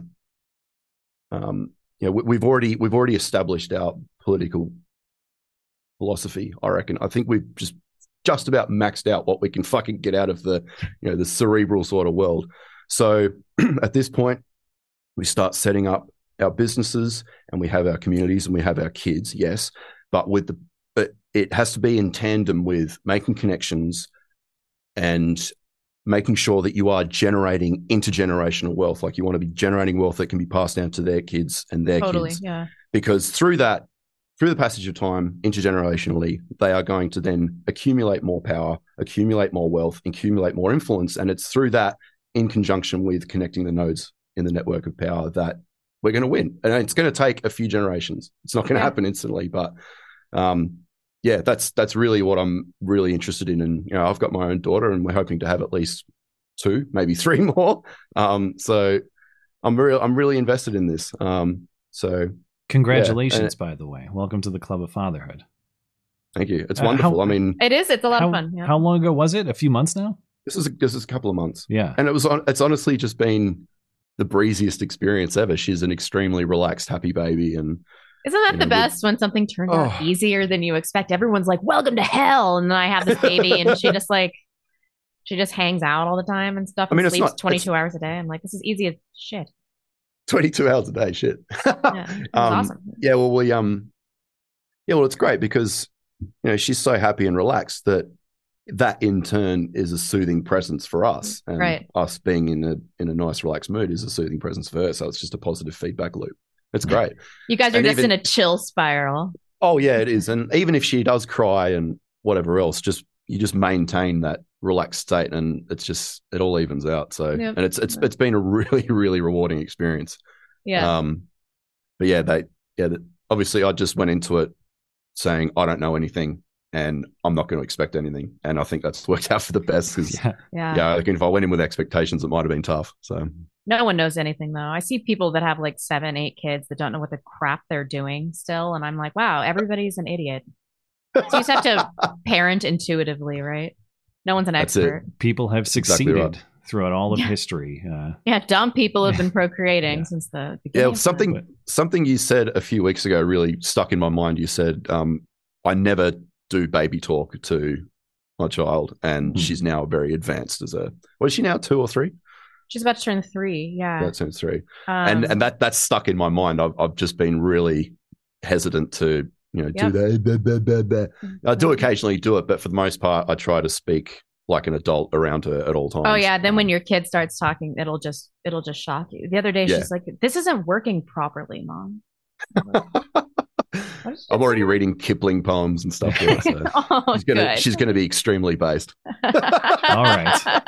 Well, Godspeed. That's our guest, Chris Gard. You can find his music on his YouTube channel, Chris Gard, at Chris Gard Bard. Right? That's the YouTube channel, I believe, at Chris Gard Bard. Correct me if I'm wrong. Or is it? It's possible that it's just Chris Gard now. I can't remember. I'll have to double check. But under the name Chris Gard, you'll find it there. And that's Gard Gard. Linked in the description, of course. Chris, is there anywhere else you'd like to find people, or like people to find your material? I do have a Bandcamp link. I think it's in most of my videos on YouTube, but you can choose to support me by purchasing the songs on there. But I don't really do it to make money. I just do it because it's fun, and I really enjoy it when other people enjoy it. Go check it out there. And if you're interested, you can follow me on Twitter. I like to occasionally post some extremely brazen and obnoxious hot takes about various things because I'm Australian. It's in my nature. Very excellent. You should be writing Bluey. That's what. All right. Well, thanks again for your time, Chris, and of course for your many contributions to my channel and to the show. Much appreciated. Absolute pleasure. Absolute pleasure.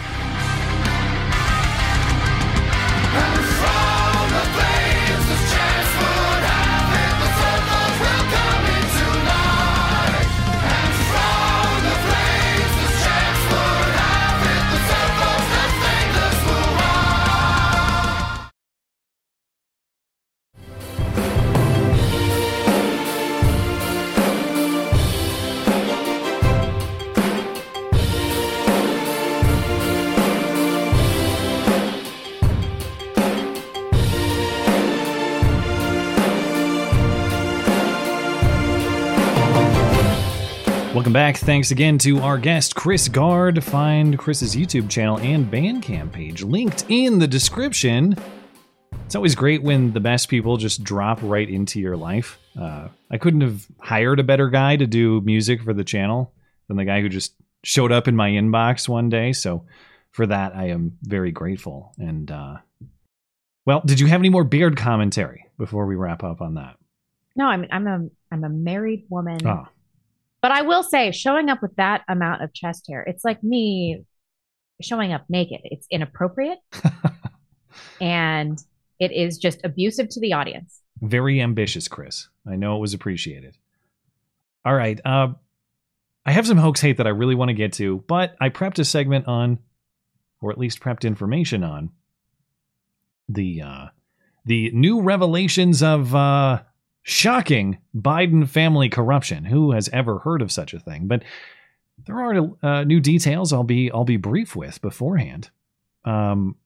This week's James Comer and the rest of the House Oversight Committee unveiled new evidence that Joe Biden's family enjoyed all sorts of shady financial gains during Joe's time as vice president. So this is the first I've heard of any of this. Yeah. Shocking new report. No, there are some new details in here I shouldn't dismiss fully. But so the committee subpoenaed 4 banks and received thousands of bank records. The committee's 36-page report says the bank records show that the Biden family, their business associates and their companies received over $10 million from companies belonging to foreign nationals. Again, while Joe Biden was vice president. So James Comer on the House Oversight Committee says that these transactions from Romania and China are evidence of influence peddling and potential national security risk as well. But specifically, what is alleged here? Well, Comer has evidence to show that 9 Biden family members received foreign-sourced payments, including Hunter Biden, Joe's brother James, James' wife Sarah, this descriptor of her, Beau Biden's widow and Hunter's former weird girlfriend, Hallie Biden. Remember that they traded after Beau died.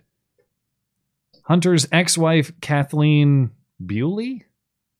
Don't know how to pronounce the last name there, but also Hunter's current wife, Melissa Cohen, and 3 children of Joe and James. Now, many of these payments come from a Chinese energy company. Some transactions with this company appear not to be in cash. In one case, the company sent a large diamond to Hunter while he was in Miami, I guess. The report also alleges that Biden family members received payments from a Romanian source, again, while Joe Biden was vice president, working on the U.S. official policy in Romania. So many of these payments came around the time frame that Biden met with Romanian leaders, ironically, regarding corruption in that country. Also of note, these payments passed through something like 20 different LLCs that the Bidens had set up.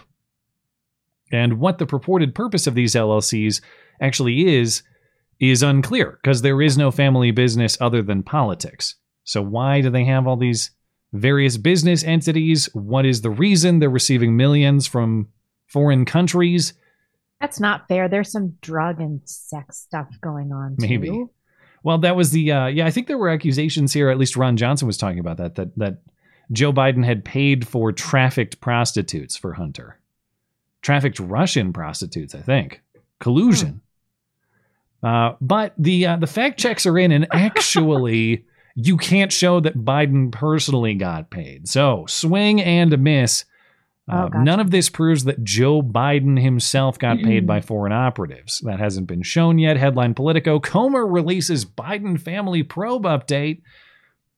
It's kind of a weird way to frame Biden family probe update. Without showing link to the president. Headline, The Hill, GOP digs in to Biden family dealings without directly connecting the president. Quote, Time magazine. House Republicans provided no attempt to link the payments to any of Biden's official or unofficial acts as a public servant. Well, that's not even true. They have the case of at least circumstantial evidence of Biden family members getting paid by Romanians right as Biden is working with the Romanians. But I'll grant their point. It's like, okay, you haven't shown Joe Biden getting a direct deposit. Okay, fair enough. But it does show that everyone in Biden's family around him getting paid by foreign operatives. So if we grant that premise, we don't dispute that premise. Okay. There's still the question, why is all of his family members, why are they getting paid by foreign operatives? Yeah. And perhaps there's a real non-corrupt answer to that question, as you were just alluding to. But we do need to hear it. What is the explanation for these payments? Because Biden just laughs at them, but he doesn't deny that they happened. He doesn't really explain what they are either. All we have is a statement in response from the White House. A White House spokesman says, quote, Congressman Comer has a history of playing fast and loose with the facts and spreading baseless innuendo while refusing to conduct his so-called investigations with legitimacy. Okay, so Comer is lying and or misunderstands. What is the truth then? Please explain. We did not get an explanation. And apparently the FBI is refusing to cooperate with this investigation, and there is some sort of whistleblower who's now MIA. That's what Comer's saying. Oh, yeah. Well, he kind of said that. It was a little bit ambiguous. So the FBI refused to give Congress this informant file. And they're like, no, we have to protect our confidential informants. They wrote like a 6-page response to it. But Comer was on Maria Bartiromo, I think this morning, and she said, are there whistleblowers missing right now? And he said, well, we investigated, and the people we tracked down going back to the CEFC, the two main players in that business, as well as the Americans that were involved in the different Biden influence peddling schemes, as well as the Serbian national. So 9 of 10 people that we've identified, they're one of 3 things. They're either currently in court, they're currently in jail, or they're currently missing. Oh, so potentially missing, but not verified to be. Right. Okay. But some of them seem to be missing. Okay. Well, I don't know why else he would say that. Yeah. The saga will continue, I suppose. I would discuss a little bit more, but we are behind schedule, and there is... I'd use the description juicy hoax hate, but that's probably a bad choice in this particular context. Poop. Yeah.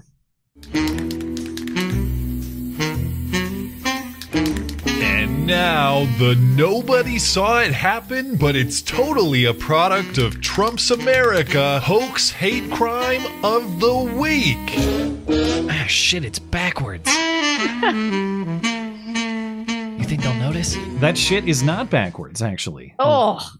And this one sounds original, but not necessarily. Still, it's not. We covered it, and no, it was before our time. It was, but I'll explain in a minute. Yeah.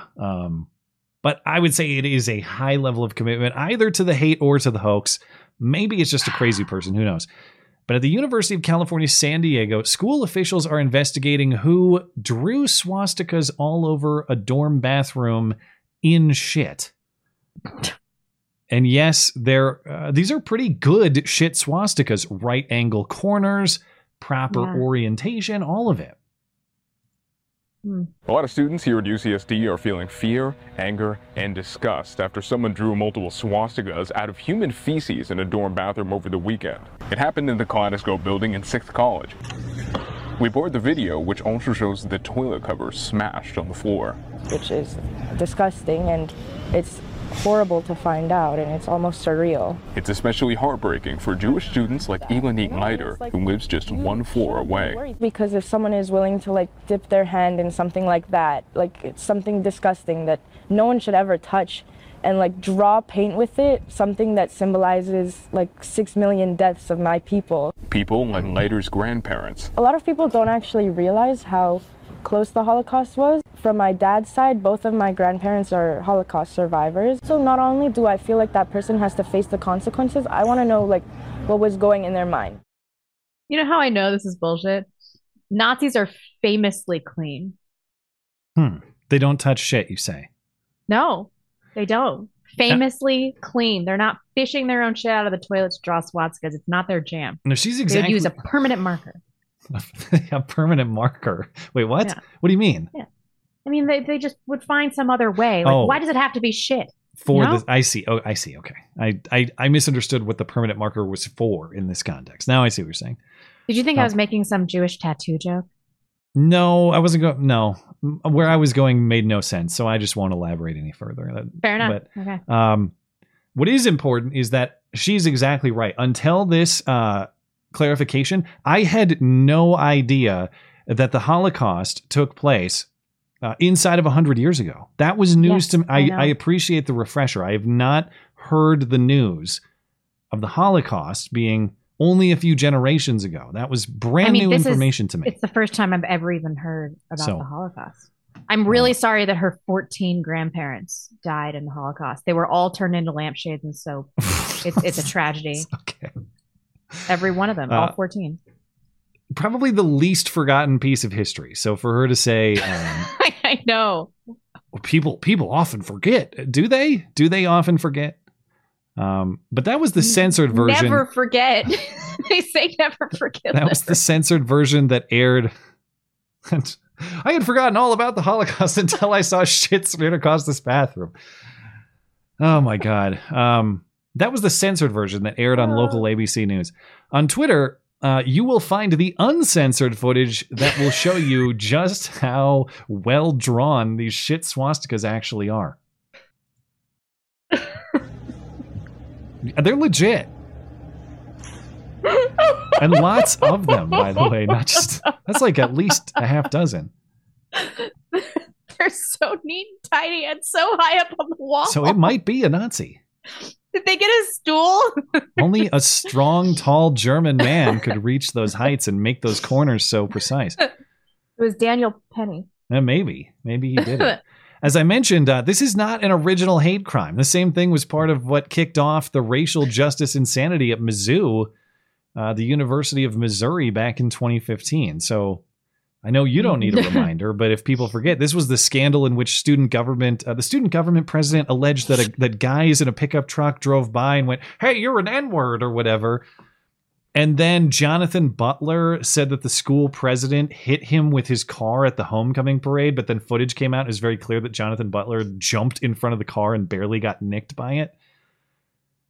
And then Jonathan Butler did that hunger strike where he said, "I'm not going to eat until the president resigns." And then the football team refused to play until the president did resign. Even though there was no evidence of any of this nonsense, he's just like, this school's fucked. I'm out of here. I don't care. And My then, alma mater, woo! I had forgotten that Melissa, that's right, yeah. Show trivia. Melissa Click. Blonde's alma mater, Mizzou. Yeah, I'd forgotten that Melissa Click was part of this too. That crazy red-haired professor who said, "Can we get some muscle over here?" to get that student journalist out of there because he dared ask semi-critical Who was Asian, questions. by the way. And she works at Gonzaga now, I think. Oh, does she? So she's not far away. Part of that saga was that there was an alleged shit swastika in a dorm bathroom at Mizzou. That was part of the racism. But this one was only like halfway done. They ran out of poop to smear halfway through. And to my knowledge, that poopy Nazi was never found either. In this case in San Diego, the poopy Nazi, no suspect identified. Campus police investigating, but as of Wednesday, nothing to report. And speaking of hateful fecal matter, they got him. More stories. They got him. We talked about this story a couple weeks ago. Played the footage of that New York City bum who was caught on camera taking a shit and wiping his ass with a pride flag. American hero, that guy. Well, he won't be doing any more heroism because New York City's hate crime police finally caught up with him. They have ordained hate crime police. Yes. Did you catch the name of this guy? The bum who took a shit on a pride flag? His name is... yes. Fred Innocent. Fred Innocent. Yeah. Hilarious. But he actually is innocent, at least of the hate nonsense. I'm not saying you have a right to take someone's property and take a dump on it. But you watch the footage, he found a resource as a hobo in sort of a semi-private, out-of-sight area, and he took a shit and he wiped his ass with. Those could have been swastika flags. He still would have taken a shit on it and wiped his ass with it. This was not a hate incident. You got to be out of your mind to think that it was. But he's now been charged with 2 hate crimes, one for... I think it is one for shitting and one for wiping, unless I'm misunderstanding it. 2 hate crimes. Because it's 2 separate flags. I'm pretty sure. He has been charged also with burglary and criminal trespass. Maybe those are the 2 crimes. I don't know. I think it is one. Having a laughing attack. According to the restaurant Are you owner, messing with me? No, He's I getting think charged with 2 crimes. One for shitting. for sure is getting charged with 2 hate crimes. I just don't know, is that the burglary and the trespass, or is that the 2 separate prime flags? Anyway, according to the restaurant owner, NYPD hate crimes detectives worked tirelessly to track down Fred Innocent. This is a dedicated task force that they have. So Jordan Neely and all the other bums can be arrested and released for violent crime. Fred Innocent wipes his ass with a pride flag. For all I know, he's going to prison. I didn't clarify. Are these felony charges that he faces? They might be. Fred Innocent. So preposterous. Fred Innocent lives in a local homeless shelter and suffers from serious mental illness, according to shelter staff. So that was good enough to get Jordan Neely off the hook. Oh, he's mentally ill. Didn't anybody ask if he was well? This guy is also mentally ill, and he took a shit on a pride flag. Crime. Nobody said, "Hey, are you well? Are you okay?" No, he's a hate criminal. Yeah. Jordan Neely, Neely, he had to take a shit. Jordan Neely didn't have to kidnap a 7-year-old girl or punch a bunch of people unprovoked. Here's the strange one. What the hell's going on with this page? Let me see if I can refresh. There we go. Livingston County, Michigan. This is outside of Detroit. Julie Ohashi has been battling her newly elected conservative school board. Ohashi is part of a so-called nonpartisan political group called Livingston Integrity PAC. And she and the group have been trying to renew a local tax that had come under fire from local conservatives. She also says that she aimed to combat misinformation coming from the local school board and from other conservatives in the area who accuse the district of indoctrinating students in unspecified ways. But Ohashi's group says it stands for marginalized LGBTQ students, so connect the dots about what that means. Well, on May 2nd, voters overwhelmingly supported renewing this tax, 77% in favor. But before the vote, Ohashi believes opponents of the tax tried to intimidate her by painting a swastika on a tree near her home and then attempting to burn the tree down in a way totally unidentifiable in this photo. But that's right, near her home. Ohashi, how near? She discovered the swastika on a trail just outside of her property line on April 2nd.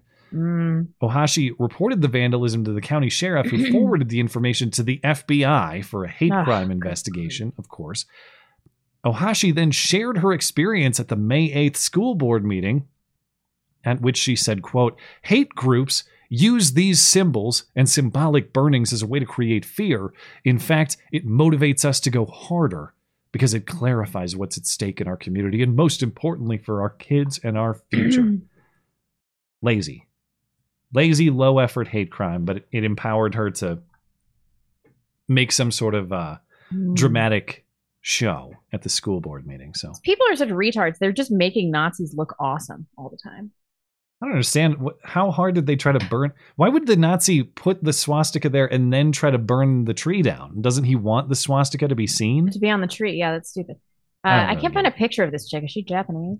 Sounds like it, but I don't know. I tried to, as part of my due diligence, whenever these cases come up, I usually try to Google the person with a time limitation so I can see if they've done things, like a date limitation on the past, so I can see news about them unrelated to this incident. And I did not find any hits on this particular lady. Oftentimes you'll find them doing similar things Japanese. In the past. I knew a Japanese person wouldn't do this. Well, last thing before we get to the movie review. I don't know if this one's real or not, but how bad is it for Bud Light? Not only is nobody buying Bud Light, but if you're seen buying it, you might get your ass kicked and someone might call you a faggot. Even in Canada. Yeah. According to a report from Vaughan, Ontario, outside of Toronto, a man and a woman were mistakenly suspected of buying Bud Light at a local liquor store. And that's when attackers, 3 men, approached the couple and commented on the victim's choice of beer. The attackers uttered anti-homosexual derogatory slurs as they approached the victims. The man was then knocked to the ground and the woman was assaulted. The woman was apparently hospitalized. Police confirm the victims didn't even buy Bud Light. In fact, they bought some other type of beer. A police spokesman says the beer the victims bought had rainbow colors on the cans, which led the attackers to believe it was Bud Light wrongly. 3 male attackers are suspected. Police have released photos of 2 of the suspects. It looks like still video frames. Which do they look white? Yeah, they look like they're wearing is it the same? They're 2 different guys? It looks kind of like the same guy. I don't know, but he's wearing like an Adidas track jacket. He looks like the squatting Slav meme is what he looks like. But this looks like a still from a video frame, and there's no video as far as I can see, but it tells me that video must exist somewhere. Well, kind of hope this is true. I haven't seen any video. Anyway, this guy has a jaw tattoo. Oh, I guess... Yeah, it's got to be the same guy. It looks like he has tattoos in both, but that looks like sideburns or a beard. That's actually he has like tattooed on beard or something. Oh, it's hard to tell. Anyway, that's all I got. Anything else before we get to the movie review? No, let's do it. All right. In a world of movie references flying over his head, one man will finally watch them. This is the Matt and Blonde Show movie review. And this week's movie is the 1962 Peter O'Toole epic Lawrence of Arabia, in which a metrosexual World War I British officer meddles in Arab affairs while condemning other British officers for meddling in Arab affairs. Puts on one of those headdress things to become Arab dances with wolves, and then leaves the Arab world and dies in a much anticipated motorcycle crash. Did you write that? Yeah. Oh, okay. All right. Isn't it we're supposed to open with a whatever? Go Usually ahead. I'm more neutral. Yeah. From Movie Picker. I couldn't help myself this week. I don't know. I'll get to my reasons why. Okay. From Movie Picker Tony, the story of... Did you think that was the IMDb description or something? No, I thought it was the description from the person picking the movie. I was very confused. No, this is Tony's. This is the guy who picked the movie. The story of T.E. Lawrence, an English officer who successfully united the warring Arab tribes during World War I to fight the Turks.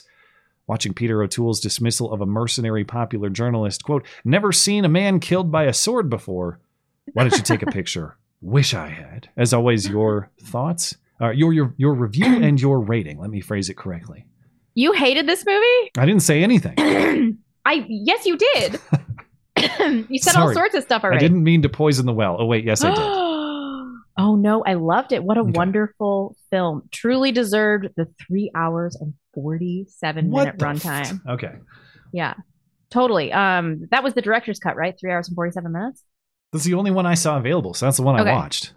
I haven't done... Do you know what I did, though? This was so stupid. I shouldn't even be telling you guys this. So I put it on HBO, and because the intro was black, I was like, oh, HBO's all fucked up. And so I turned off my TV. The same thing. I turned it back on, and the same thing was happening. So I went and I rented it on Amazon Prime for $3.99. Oh, I fast-forwarded mine, and that's how I learned it was supposed to be black. Yeah. And then I realized that it's just... the intro. They just used to do black screen, but it's like 8 minutes of black screen. Yeah, I know. Anyway. Yeah. I have not done very much research on how they filmed this, but it was such a spectacular feat that I found myself wondering how certain angles and things were even captured, especially with that initial scene. It's undisturbed sand. And my husband and I were just like, how did they do this in 1962? Without reducing the quality of the film. We were just like mesmerized. I have almost no complaints about this, except the Jesus imagery with T.E. Lawrence was like a little blasphemy, a little over the top. However, okay, let's talk about what I loved. So I know you're going to have complaints about him being a faggy, but T.E. Lawrence has been speculated to have been gay. A lot of people disagree with this because he did marry the most mannish woman I've ever seen. Regardless, so gay. I don't know. I mean, but it wasn't Peter O'Toole's fault. Like, from all accounts, no, I get that. Yeah, he was effeminate and eccentric, and Peter O'Toole really captured that basically without commentary. They weren't like, look at this faggot. It's just he was there just being who he is. Yeah. He was kind of a weirdo, but he was ambitious and curious and brave. There were no women. There were no love stories. The action sequences were few and far between. And the story basically just centers around the vastness of the desert and how these two different groups of people, they were honor bound in different ways. It was such an immersive and epic experience that confusion points about the plot line. The whole time I was like, what the fuck is going on? But it's just because I'm kind of dumb. But it was like being on a roller coaster ride, or something. It was like truly an immersive film experience. I loved it. I loved it so much. I gave it 5 out of 5. What the? All right. I loved it. I don't know what to say. I've never seen it before, and I was like, it was just great filmmaking. I did not give it a 5, but no shit. Did you give it a 1? No. Okay. There are things I appreciate about this movie. And actually, we might not be that far off in our appreciation. The general summary would be there are things about the production of it that I can appreciate and admire. I hate the story. I hate pretty much everything about the story. Because of his interference. He also was kind of warmongery just a little bit. Yeah, I mean, I'll explain that, but as far as what I liked, I agree that this is a very well shot movie, and in particular, there's one scene where they've got those two, I forget their role, but those two orphan boys or whoever they were, they're running around at night, and they're walking across, you got a couple of them walking across these dunes with the sand blowing over the dunes and what looks like the moonlight. Very compelling shot, especially for its time. But what's interesting is those shots weren't even shot at night. It's just kind of a camera trick or a production trick where you underexpose and you get a moonlight effect without actually doing the production at night. So a lot of impressive technical work, especially for its era. And I can appreciate that aspect of the production. I thought the soundtrack was really great, and one of the reasons I know it's great is because I recognize the Lawrence theme song without having ever seen this movie. So I know that I've heard that somewhere. It's like already embedded in my brain. I need to ready myself for whatever take I'm about to get from you. Hold on. I do appreciate that. I think that Lawrence's outlook on the moral truth of the world is largely correct when he has this exchange. I don't agree with his action. I don't agree with how he's enacted a lot of his views, but as far as his diagnosis, I kind of agree with it, or I largely agree with it. This interaction that he has with Sheriff Ali, the guy who kills his friend at the well. Right. And when they're having that interaction and arguing, and Lawrence says, so long as the Arabs fight tribe against tribe, so long they will be a little people. And I certainly agree that tribal warfare is largely, if not exclusively, futile, that you need to have some larger value that you are pursuing, that you make your friends and your enemies based on those values, and that if you play solely for a team, you become not only morally lost, but you become counterproductive. You become destructive in that way. And so I appreciate that. You already mentioned it's believed to be the longest movie where no women talk. You would think that a movie of this length would require women to talk. But no, not a single woman talks. No. Now, what I don't like about the story and Lawrence's character, it's just this paternalist nonsense, and I hate pretty much all of it. So Lawrence is constantly praising his own magnificence. Oh, I'm extraordinary. Fine, you got me. I'm extraordinary. But what makes it even more insufferable is that everyone else in the movie is constantly praising him too. To me, this is just it's a character. Maybe he's not a flawless character, but he's a character with flaws unseen by himself or others. And the problem for how that extends into the story is that Lawrence views it as license or even obligation to control the destiny of the Arabs. It's not Arab self-determination that he values. It's his own guidance of them. And I think but they needed a larger than life figure. This is the Daenerys meme walking into, just being held up by all the people of color. Look at this white savior rolling in here. It was British paternalism to some degree, though. Yeah, it might be. Let me clarify my dispute, because I'm not saying that it's inaccurate to portray that as happening. I'm sure that happened. It's just that I can't get with rooting for Lawrence on this basis, because I don't view it as a good thing. And the reason I say that it's plainly obvious that Lawrence views himself not just as a supporter of some pre-existing Arab cause, but as a paternal guide for their greater good in multiple instances. He talks about taking Damascus. He talks about gaining Arab freedom. He says, I am going to give it to them. Okay. He doesn't say, hey, they're going to take Damascus and I'm going to help them. They're going to earn their freedom and I'm going to help them. I'm going to give it to them. That is a subtle scripting difference with a big philosophical distinction. One is Lawrence leading the Arabs by his divine right or something like that. The other is Arabs leading Arabs with Lawrence's assistance. And then you see how this comes to fruition. They take Damascus, but the Arabs, because of their tribal bickering, can't even hold it. They need the British people to come in and take control of it anyway, and then Lawrence just leaves. But it illustrates the point to me. Like, you can't, the Arabs have to want this themselves. You can't have Lawrence just constantly pulling the Arab puppet strings to make it happen. And on a related theme, again, I'm not saying that you can't tell a story that's at least loosely historically accurate, or that all movies must have admirable heroes or plot lines that are good. It's just that this movie presents that Western meddling in the Arab world as a positive thing. I'm supposed to root for Lawrence to teach these backward tribesmen to get it, as though that's a valiant and worthwhile effort. And I don't think it is. I don't see why this is British business. And I don't see how it benefits Lawrence or British people to be doing this sort of thing.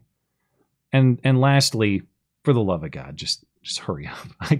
It's okay. It was very long. It does not need to be 4 hours. This is not that great of a story.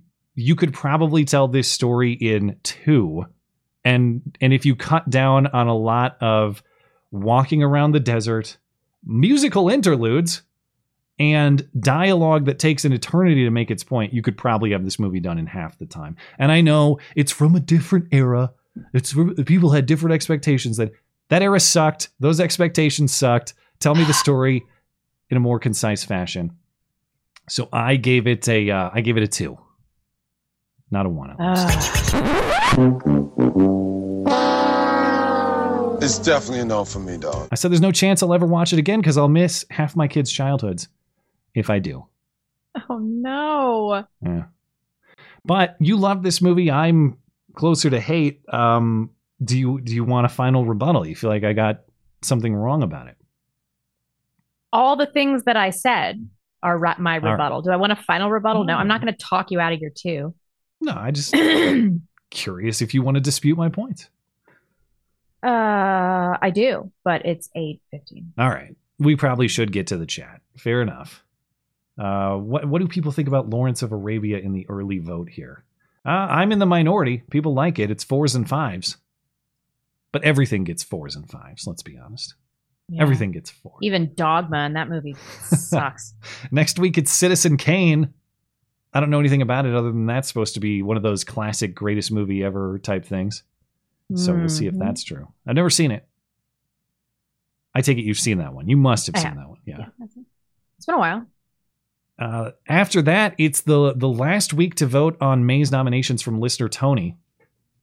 The list will refresh for June next week. So your final opportunity to vote for the following nominations: Downfall, Gallipoli, The Lives of Others, Hail Caesar, Inside Llewyn Davis. Or, of course, you can reject the list in favor of a randomly selected top-rated movie instead. And as a reminder, if you'd like to read my movie reviews, comment how wrong I am, submit your own rating, vote for the next movie, and sign up for the chance to be the movie nominator for the month. The one and only place to do it is my weekly movie review column linked in the description and on the homepage of the website. That is mattchristiansenmedia.com. All right. Thanks for patience to our chatters. Let's catch up with some of them. I'll start over on Rumble really quickly. JD 1492. Goddamn, in your opinion, who's worse? The cartels for dismembering corpses or Democrats using Feinstein as a marionette? Or Kathy Aru for abusing her mother? Is that, I don't know who she is. Liberal Sherpa, frequent Fox News guest. What's her deal? She's new to me. Kathy Aru stole $225,000 from her 90-year-old mother. Ooh. And put her in a nursing home twice against her will. That's pretty bad. Okay. Who's this chick? Yikes. I'm still going to say the cartels. I mean, I know Feinstein's pretty bad, but I'm still going to say the cartels. Mojack says, what's the trough line of the LGBTQ for fathers? Oh, I see where you're going with this. He has various, okay. He is, You seem befuddled. Well, yeah, I just don't know how I can phrase this. You really got me, Mojack. I'm trying to give it the old Phil filter, and I don't know what to say. Read a couple and I'll think about this. Okay. I bought Pan. Thank you so much. Wicked Masshole. Donald should announce that he will cover all of Daniel Penny's legal bills beyond what Give, Send, Go raises. It will draw a parallel between his sham prosecution and remind everybody that Dems love criminals more valuable than millions in commercials. That's brilliant. That's a great idea. I kind of hate to be political with charity in that way, but at the same time, it's still generating support for the cause. Yeah. So it's probably a win-win, you know? I know Kathy Aru. She was that crazy bitch on Fox News who always provided like an insane leftist perspective. Okay. If you look her up, you'll recognize her. I bought a Bernie. Sorry about that. Oh, sorry about that. I am not going to be niggardly. Aaron Moyo, the theater dropped the mask mandate today and the projector booth is much cleaner. Just thought I'd update you. Oh my God. So they had a mask mandate in place for what, a week? Was that a week ago, 2 weeks ago? Well, better part of 3 years, I suppose. Well, no, remember he chatted just the other week and said that they reinstated. Yeah, and that's why he was cleaning, is because that's the job they made him do. Robin D. Banks, Matt and I once made love. It was on a New York City subway. Mr. Neely wasn't the only one getting strangled from behind. Lol, just kidding. Tell Chris to hit me up on Discord. Love his music. I don't want to hear any more of these lies. Thank you, Robin. Blue Viper. I told my neighbor, Hugh Janus, about the show, and he said he would tune in and check you guys out. Well, Mr. Hugh Janus, we're always here for you. Always been a big fan of the Janus family. Me too. Lots of great Januses out there.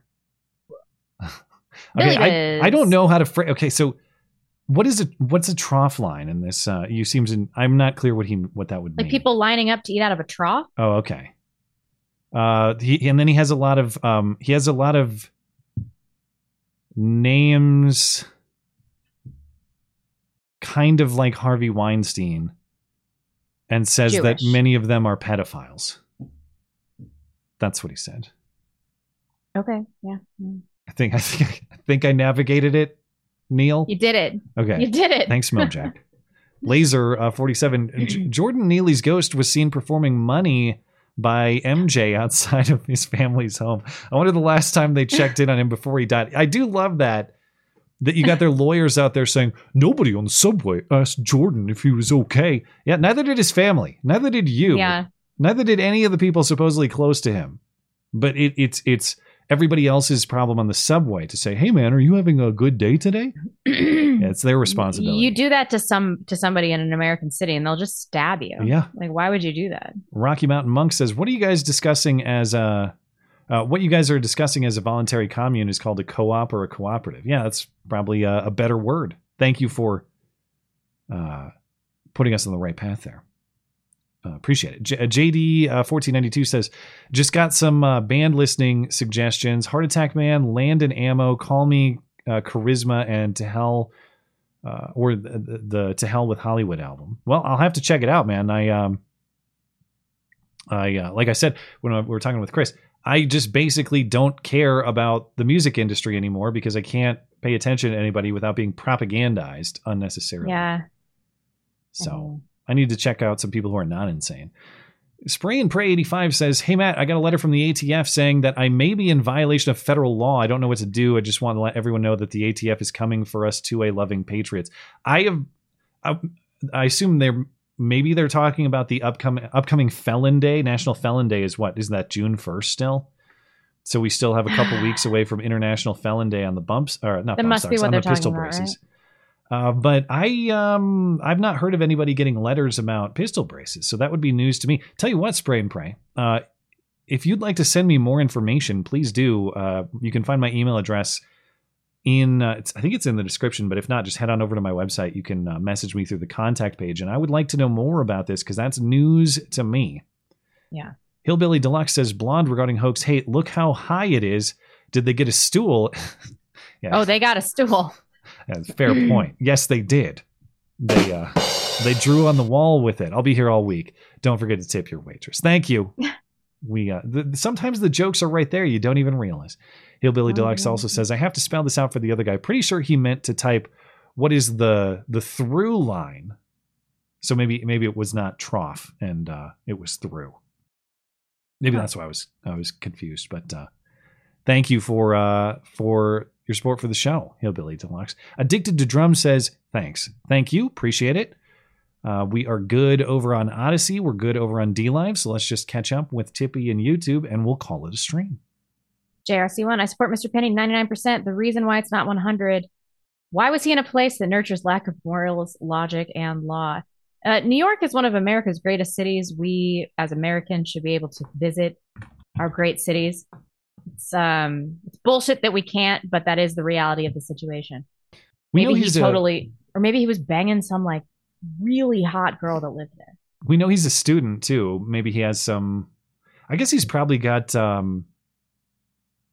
GI Bill. I don't know. Maybe he does. Maybe he doesn't. But we don't know the circumstances of what his school situation is. So maybe there's a very good reason for him to be in the city beyond just you should have the right to be in an American city without being threatened by a bum. Bill Biz. I just watched ABC News report the border encounters were down 50%. Anybody believe that? We did talk about it. Yeah, as long as border crossings are defined as something else, they are down drastically. Tortuga. Happy Mother's Day. Speaking of, I didn't get a good answer from Lance on the Tim Pool stream. Can mothers do meth while they are pregnant? I think you can do like a little meth. No? Oh, it was classic. I don't know Lance, in fairness. He's a guy who goes, his channel's called The Surfs, or whatever he does is called The Surfs. And I actually, let me say, he's a progressive left-wing guy, whatever. He went on Tim Pool's show and they talked about abortion. Seamus was there. I will credit anybody who is willing to do that. But they had a conversation about abortion, and Tim and Seamus are saying, okay, but like you believe that it's a woman's right to terminate a pregnancy up until birth.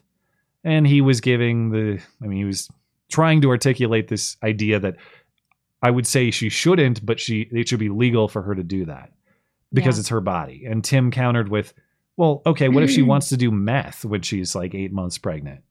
What's wrong with that? Well, that's illegal. Well, why? Like, well, let's say that it was legal. Would you say that it's bad? Well, why is it bad? And oh man, I'm forgetting exactly what his explanation was. What was the moment? God damn it. It's on. He said something to the effect of, well, that mom is damaging the body of the child. And that's why it's wrong. And it was just kind of a mic drop moment where everyone's like, okay, so meth damages the child and therefore it's wrong and shouldn't be done.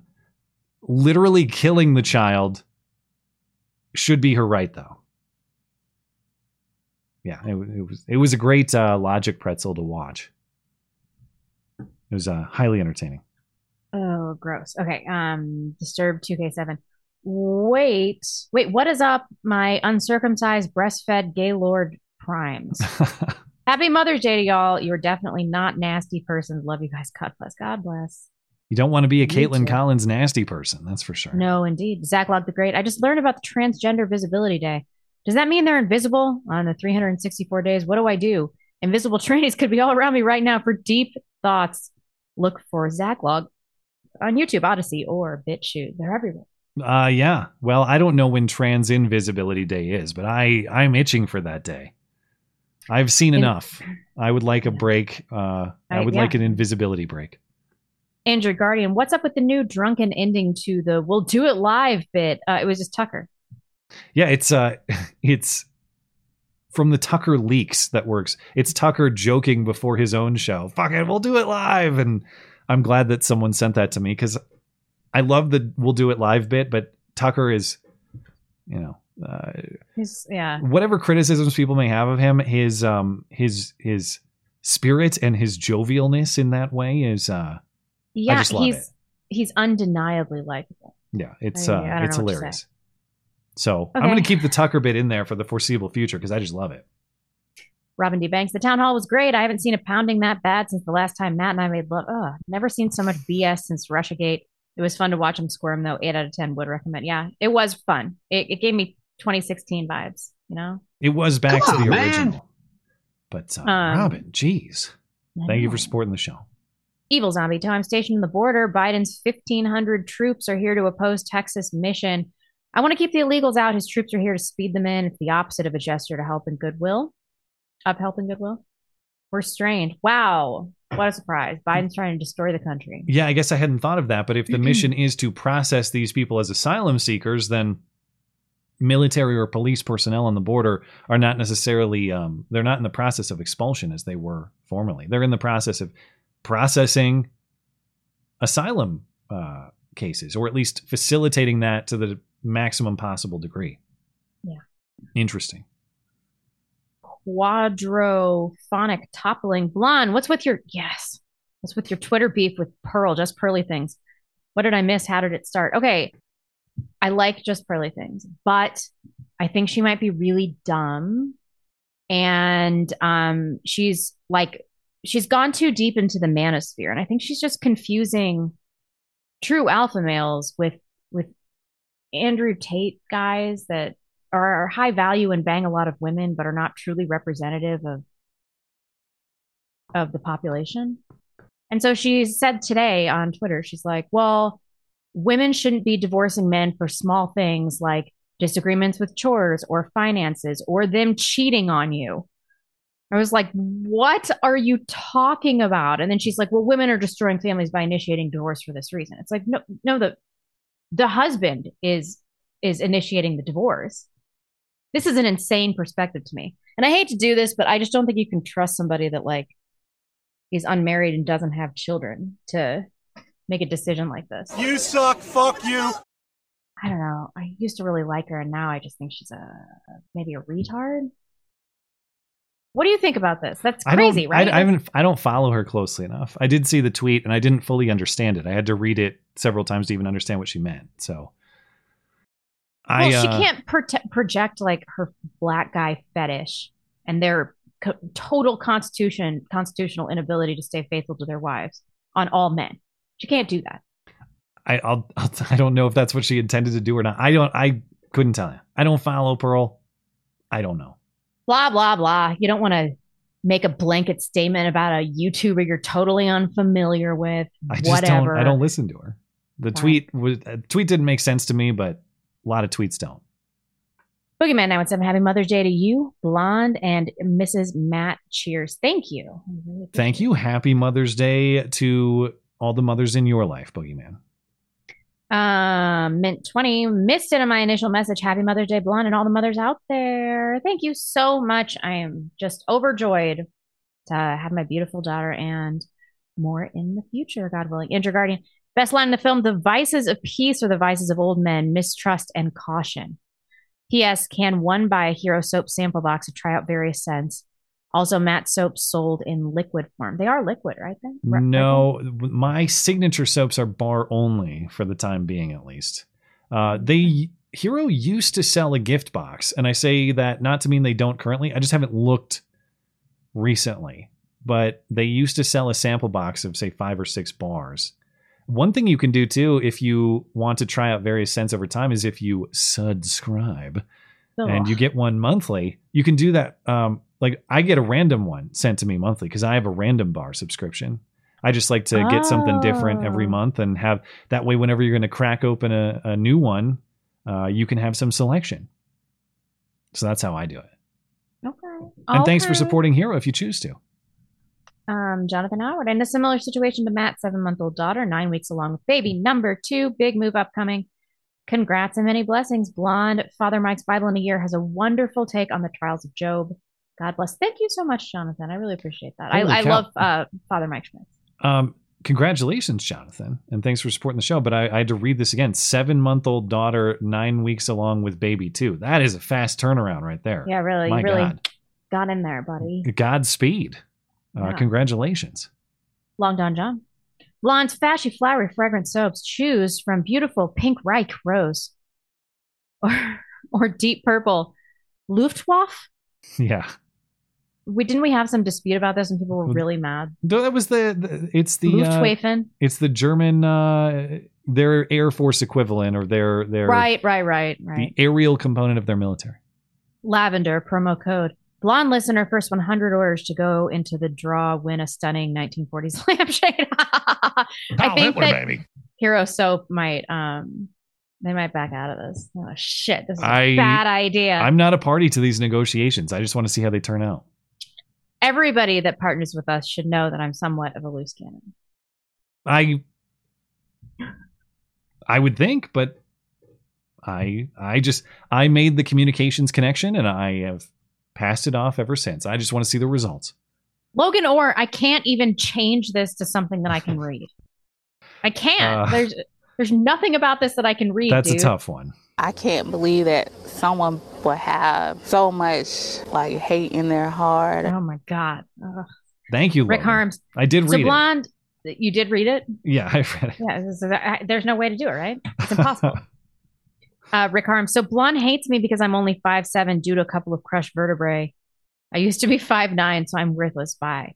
Oh, it's okay. It's not your fault, Rick. I don't hate you. I hate your kind. Injured guardian. No, I don't mean to laugh. All the best to you, Rick. I don't mean to laugh at any of the situation there. It's one thing I will say is you have to be able to differentiate social commentary from like indictment of the individual too. And I don't think. Well, maybe you're drinking your beverage like you want to say otherwise, but I don't think the purpose of your commentary is to be like, you suck if you're short. You personally, I hate you. Rick Harms, you're a motherfucker. You short bastard. Yeah. No, I don't actually hate short men. It's not their fault. And I don't know that this is the difficult thing about Super Chat too, Rick. I have no idea if you're being completely sincere or if you're doing a bit or what. So you're not worthless. You could still be funny. Yeah. There you go. Injured guardian. Thanks for supporting the show. I'm going to preempt RBG style shenanigans from Darth Feinstein. The Constitution does not recognize dying wishes. Yeah. Right. She would make a great Sith Lord. She's basically already there. Her eye really was like Yeah. Nocturne. I'm out in blonde. Had to share that yesterday after 8 years of dating my now fiance. Finally popped the question. Now I can finally stop calling him my boyfriend like a teenager. Love from Canada. 8 years of dating. I hope you got together when you were 9. Oh my God. Congratulations. Better late than never. I suppose. And that's great news. All the best to you guys. And now it'll be, I assume in 20 years, we'll get a super chat about how they're having their first child. Yep. Yeah, really. After All the 20 best, years. Laurel, I've been practicing immigration law for 20 years in my career. It has never been as easy to cross the border into the United States without a visa. I've never seen it anywhere near this bad. Yikes. Yeah, I believe you. What are you talking about, Laurel? Did you not hear that the crossings 50%. are down? Laurel doesn't know what she's talking about. I know. Shut up, Laurel. She also said those court dates for 2026 and 2027 are just the initial hearings known as master calendar. Oh. Their individual hearings will be 3 to 10 years later. Oh, okay. So you show up and you say, are you present? And they say, see, and they go on their way. And then they show up 3 to 10 years after the fact. Okay. I know we're a little bit up against the clock. Are Are you getting harassed? Oh, my dad just texted me. He's like, "We're at your brother's and we can't get a hold of your husband, but we have your child." Oh, okay. Well, I just asked if I need to go over there, but I can read it while they're sure. Otherwise, I can take over too. Slosher, thank you. Oil King. Matt and I once listened to PKA. We agreed Woody is a terrible a-hole, and Matt needs to go on the podcast. Crowder needs to get Matt's show. Yag, yag, yag. I tooted.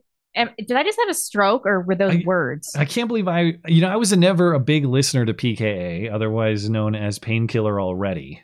But I do know what that is, which is that still going on? Woody's Gamertag was a big video game YouTuber years ago, and he was the host of this show. And, I don't know what the crap anybody's talking about. If PKA is still going, that's got to be like a decade at this point. Maybe they are. I don't know. I have not seen. Thank you, Oil King. Oil King also says... Oh, sorry. Go ahead. Matt, have you thought about contracting personal to investigate or get film certain states for information on news that is happening in that state? Blonde get good scrub. I'm not quite sure I understand exactly what this means. Thought about contracting personal to investigate or get film certain states for information on news. Huh. Yeah, I'm unfortunately I'm not completely sure I follow what this is asking. I guess to maybe investigate local stories firsthand. There's a part of me that would like to do that a little bit more. I don't know. I guess investigation might be the wrong way to say it. There's a part of me that still wants to do a little bit more man on the street stuff, kind of like Cleveland, or kind of like the January 6th event that I did a few months ago. But what are you talking about? Cleveland was a fucking nightmare. Well, it's sort of a trade-off because there's some of that I like, but I also like living in this place with my family that doesn't have a lot of bullshit going on.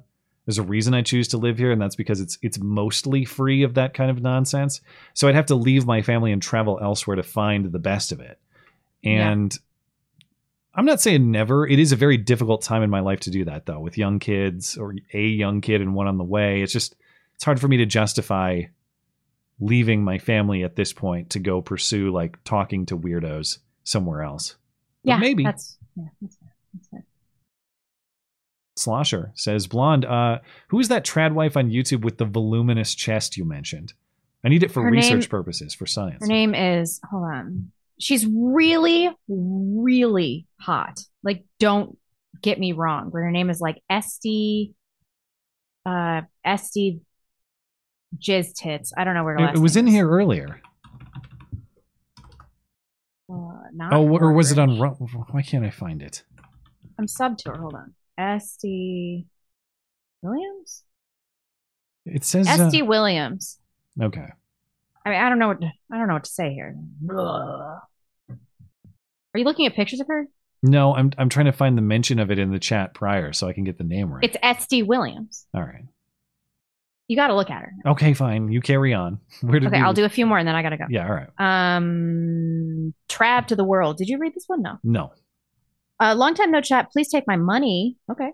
Did you guys see the footage of the mostly peaceful DFL endorsing convention in Minneapolis on Saturday? Only one person hospitalized. Oh, that was it. Yes, I did. I've seen this person before. She's so beautiful, but also she's got like a real blow up doll thing going on. Yes, there was some sort of, I don't know what the event was in Minneapolis on Saturday, but it was some sort of candidate selection or some sort of party event. DFL is, their Democrat party. And because it's like 50% Somalians at this particular meeting, it just went into Mogadishu chaos. And, what a surprise. I'm not exactly sure what the nature of the conflict was. It looks like some people didn't get their way and were not happy about that. And got very Mogadishu about it, is what it looks like. But I'll have to look at the rest of the story. And thanks, Trap to the World. And good to hear from you. And thanks for supporting the show. Thank you guys so much for joining me. I'm going to go grab Emmeline because I'm getting repeated texts. All right. Well, happy Mother's Day. Thank you. Happy Mother's Day to your woman, your mom, all of your moms, all of your women, all the people. All right. We'll catch you. Vaginas. Real vaginas. Yeah, real ones. Catch you on Wednesday. I will carry on with your with your chats, of course, guys. We'll finish up here. We'll call it a show. And thanks for your patience here as we get to the final chats of the evening. Esoterica Unbound says, the groomer-in-chief also recently stated in a speech, there's no such thing as other people's children. I remember that one a few weeks ago. All the other controversies are just distractions from how morally degenerate the Dems have become. Yeah, the thing is, it's repeated. It's like, it's not this one-off, like, weird event that comes out of nowhere. This is a routine thing that happens over and over again. And it seems like it's getting more and more blatant. He didn't even say, hey, all the kids, or like all the youngins, come up here. Everybody under the age of 15. All the kids under the age of 15. A very bizarre phrasing, a very bizarre distinction. Donde says, Blonde, seriously, our pilgrim forefathers tried communism when they arrived, abandoned it after nearly starving to death. Now, if we could just try genuine free market self-determinism. Yeah, of course, Blonde can't address it, but maybe we could get back to it in a future stream. Yeah, I mean, I think what she's talking about is obviously very small communities banding together voluntarily to share their resources in that way. And I wouldn't view that as the same as communism, obviously, in the way that it is a state coerced redistribution of property or wealth, that instead a small group of people are getting together voluntarily to exchange their goods or services, or distribute their goods or services evenly because they want to be a part of the community that's doing that. I don't know if that's the system I would pick or not, but at least as with anything else, same with the system of power decentralized across the states, when you preserve the right to disagree and leave if you do disagree, and you can go do something else over there, that is paramount. And so as long as you preserve that right, I don't necessarily have a problem with communities deciding to handle their resources in this way if they wanted to. YB Nick says, don't worry, Matt, you can keep your scruples. You pilot the chopper and Blonde will offload the cargo midair. Your hands remain clean. I'm just a contractor. Fair enough. I was just hired to make this delivery. I don't inspect the packages, of course. Griff Nizzle, thanks for supporting the show, Nick. Griff Nizzle says, I can't wait for all the simps defending Blonde's commie heel turn. Blonde is controlled opposition confirmed. Maybe I should not try to give that position the best possible characterization. Maybe she is full on. Well, I don't know. You got to choose. You can't be like, well, maybe you can. Maybe there can be some unholy alliance between fascism and communism. I guess they might have overlapping tendencies. I don't know. I'll allow Blonde to speak for herself when she's back. Plum Logan says, regardless of voluntarism, communism functionally seeks to eliminate hierarchy, which is anti-human at its core. It is a poisonous dead end, heads, pikes, walls. Well, thank you for the Tyrion reference. Head, spikes, walls. Yeah, I guess the one way that I would consider it, though, is like fundamentally the family is a quasi-communist unit, in that the way that resources are handled within my family, it's whatever the communist mantra is, like from each according to ability, to each according to need. There is not equal production and consumption within the confines of my home. Instead, we're all together with a certain set family income, and we distribute our resources according to who needs those resources. But I obviously understand that a man's family is not the same as society at large, that the way I distribute resources within my home is not the same as taking that guy's stuff over there because my family, quote unquote, needs it or something like that. All I'm saying is that I just think, I think what she's describing is a little bit different than the use of state force to coerce you or to take your property or your labor in that way without giving you a way to leave if you choose. But, I'm sure this conversation will continue. We'll probably come back to it. Thanks, Plum Logan. Knuckle Hunky Buck says, if you use Hero Soap, not only will your hands be clean, but your scruples will be clean and tingly. Can confirm. Thanks, Knuckle Hunky Buck. Try again. Can never pronounce. Knuckle Hunky Buck. Max, if they're trying to steal your chicken, you have to kill them. Blonde, this is the kind of thinking that has led to countless tragedies outside of Popeyes. Okay. Well, You can't. You're probably not. It's not against the law, ho. Fuck you. Holden Mulray says, "Hi, Blonde. Your proposal tonight regarding voluntary small-scale communism reminds me of a book that came out a few decades ago. It's called It Takes a Village by H. Clinton." Kidding. God bless you both. I've not read Hillary's book.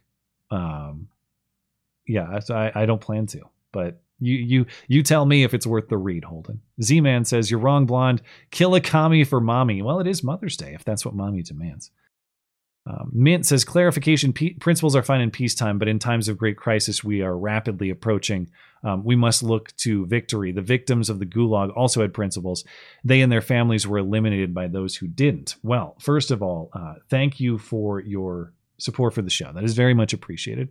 And we love you. You're very special. Yeah, we're probably we're probably somewhere similar then, because you're not just talking about some sort of situation where you do whatever you want in the name of quote unquote survival. You're talking about a situation that threatens the entire list of your rights. And I don't disagree that we have seen in various ways pretty much all of our constitutional rights violated routinely for the last several years. So at some point you have to defend those, or they are entirely meaningless writings on a piece of paper that don't really mean or do anything, because when people violate them in this way, there are no consequences. So on that front, yeah, I mean, we're right there, man. Team TNF, at least for those who are deserving, and there are plenty of them these days.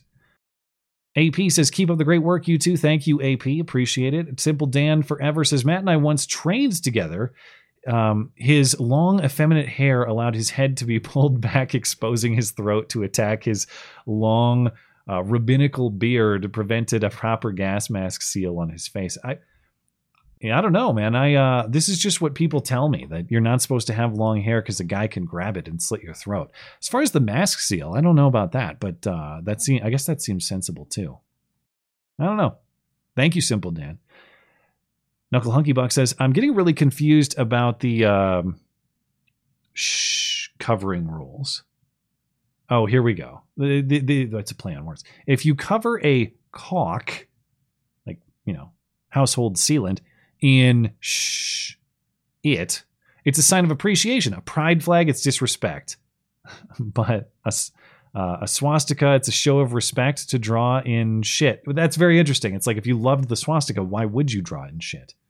Sorry, I didn't need to read it that way, Knuckle Huggy Buck. Now I understand. You are just trying to get around the tyranny of Rajamohan, and I that made it hard for me to read. But now I understand you.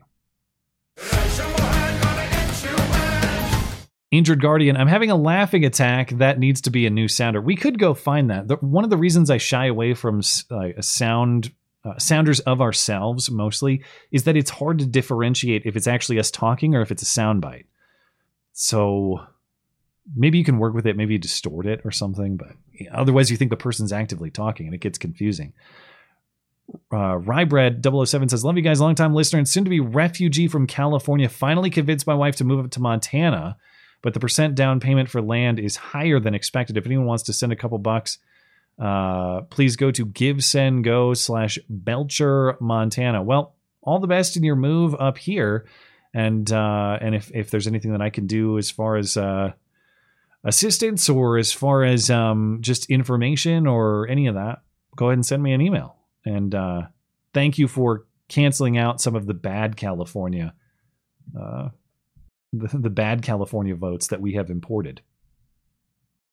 Injured Guardian says, "Hate on Lawrence's career all you want. Sound Money and a Webley revolver were both excellent choices." I suppose. Excellent eyeliner choice, too. Very sound in that way. Thank you, Injured Guardian. Donde2K says, "Matt, 1962 was when an American Westerner could travel anywhere in the world and be respected, or at least not feared and fucked with. Lawrence of Arabia gives the cultural background for that." I suppose there's some truth for that. Like, there was once a time where maybe we weren't international jokes, and I think we are probably more of international jokes than we were back then. I don't know that changes my perspective on whether or not we should be going and meddling in other countries' affairs and trying to assume this paternalistic role with them. But I suppose it's better to be a strong leader than it is to be meek and submissive, allow yourself to be run over. I think there's probably an alternative to that where you are strongly independent would be the ideal. But I take your point. Mark Wiseman says, Lawrence of Arabia is my all-time favorite childhood movie. I was struck by the cinematic splendor. As an adult, I appreciated all of the Middle East geopolitics of my entire life started with this story. Yeah, I can appreciate the production, certainly. I just don't, the story and the character, not for me. But there are aspects of how it was produced that I can appreciate, certainly. Let's see. Sam 8000 says, the worst thing that has ever happened was the fall of the British Empire, and the British Empire improved the lives of everybody. They ruled substantially. I suppose you could make an argument there that British influence and or British control has improved circumstances elsewhere. But even then, is it the job of any particular country to go around the world installing that for the so-called greater good of these other countries, or should you focus your efforts at home to make your own place, your own home, your own country as good as it could possibly be?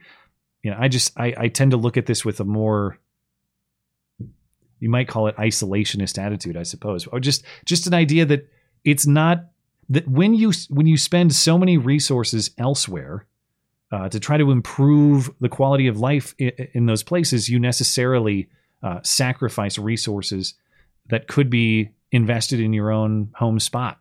And so I just that's the way that I look at this philosophically. But anyway, I'll leave it at that. Knuckle Hunky Buck lastly says, Matt, a lot of my friends simply refer to me as Knuckle. Since you always struggle to pronounce it correctly in the future, you could continue to try to pronounce you should continue to try to pronounce the whole thing. Lol, suck it. Well, I'm just trying to be respectful and read the name. But it is kind of a bit that I constantly fail to do that. So I'll just continue. I think we're all set, guys. Over on Rumble, we look good. We're good on Odyssey. Good on D Live. We'll give a quick refresh on Tippy and YouTube before we call it an evening. And it looks like we are all set. So thanks once again to everybody for hanging out with us this evening. A very happy Mother's Day to all of the mothers listening and to all of the listeners' mothers. Thanks for being great moms. And thank you guys for your support for the show, your super chats. Thanks for participating in the show live with your chats. Thanks for tuning in later. If you're listening on demand later, that's very much appreciated as well. If you'd like more to listen to, if you can't get enough of the show, head on over to the podcast page of the website. That's mattchristiansenmedia.com/podcast. We got a lot more stuff on the audio platforms.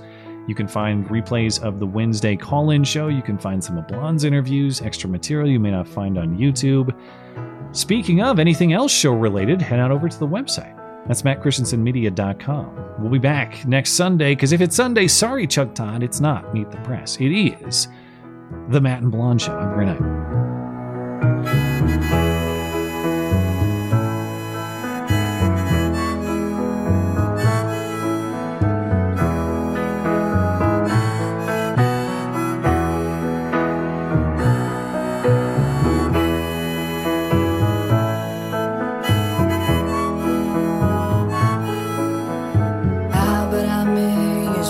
Try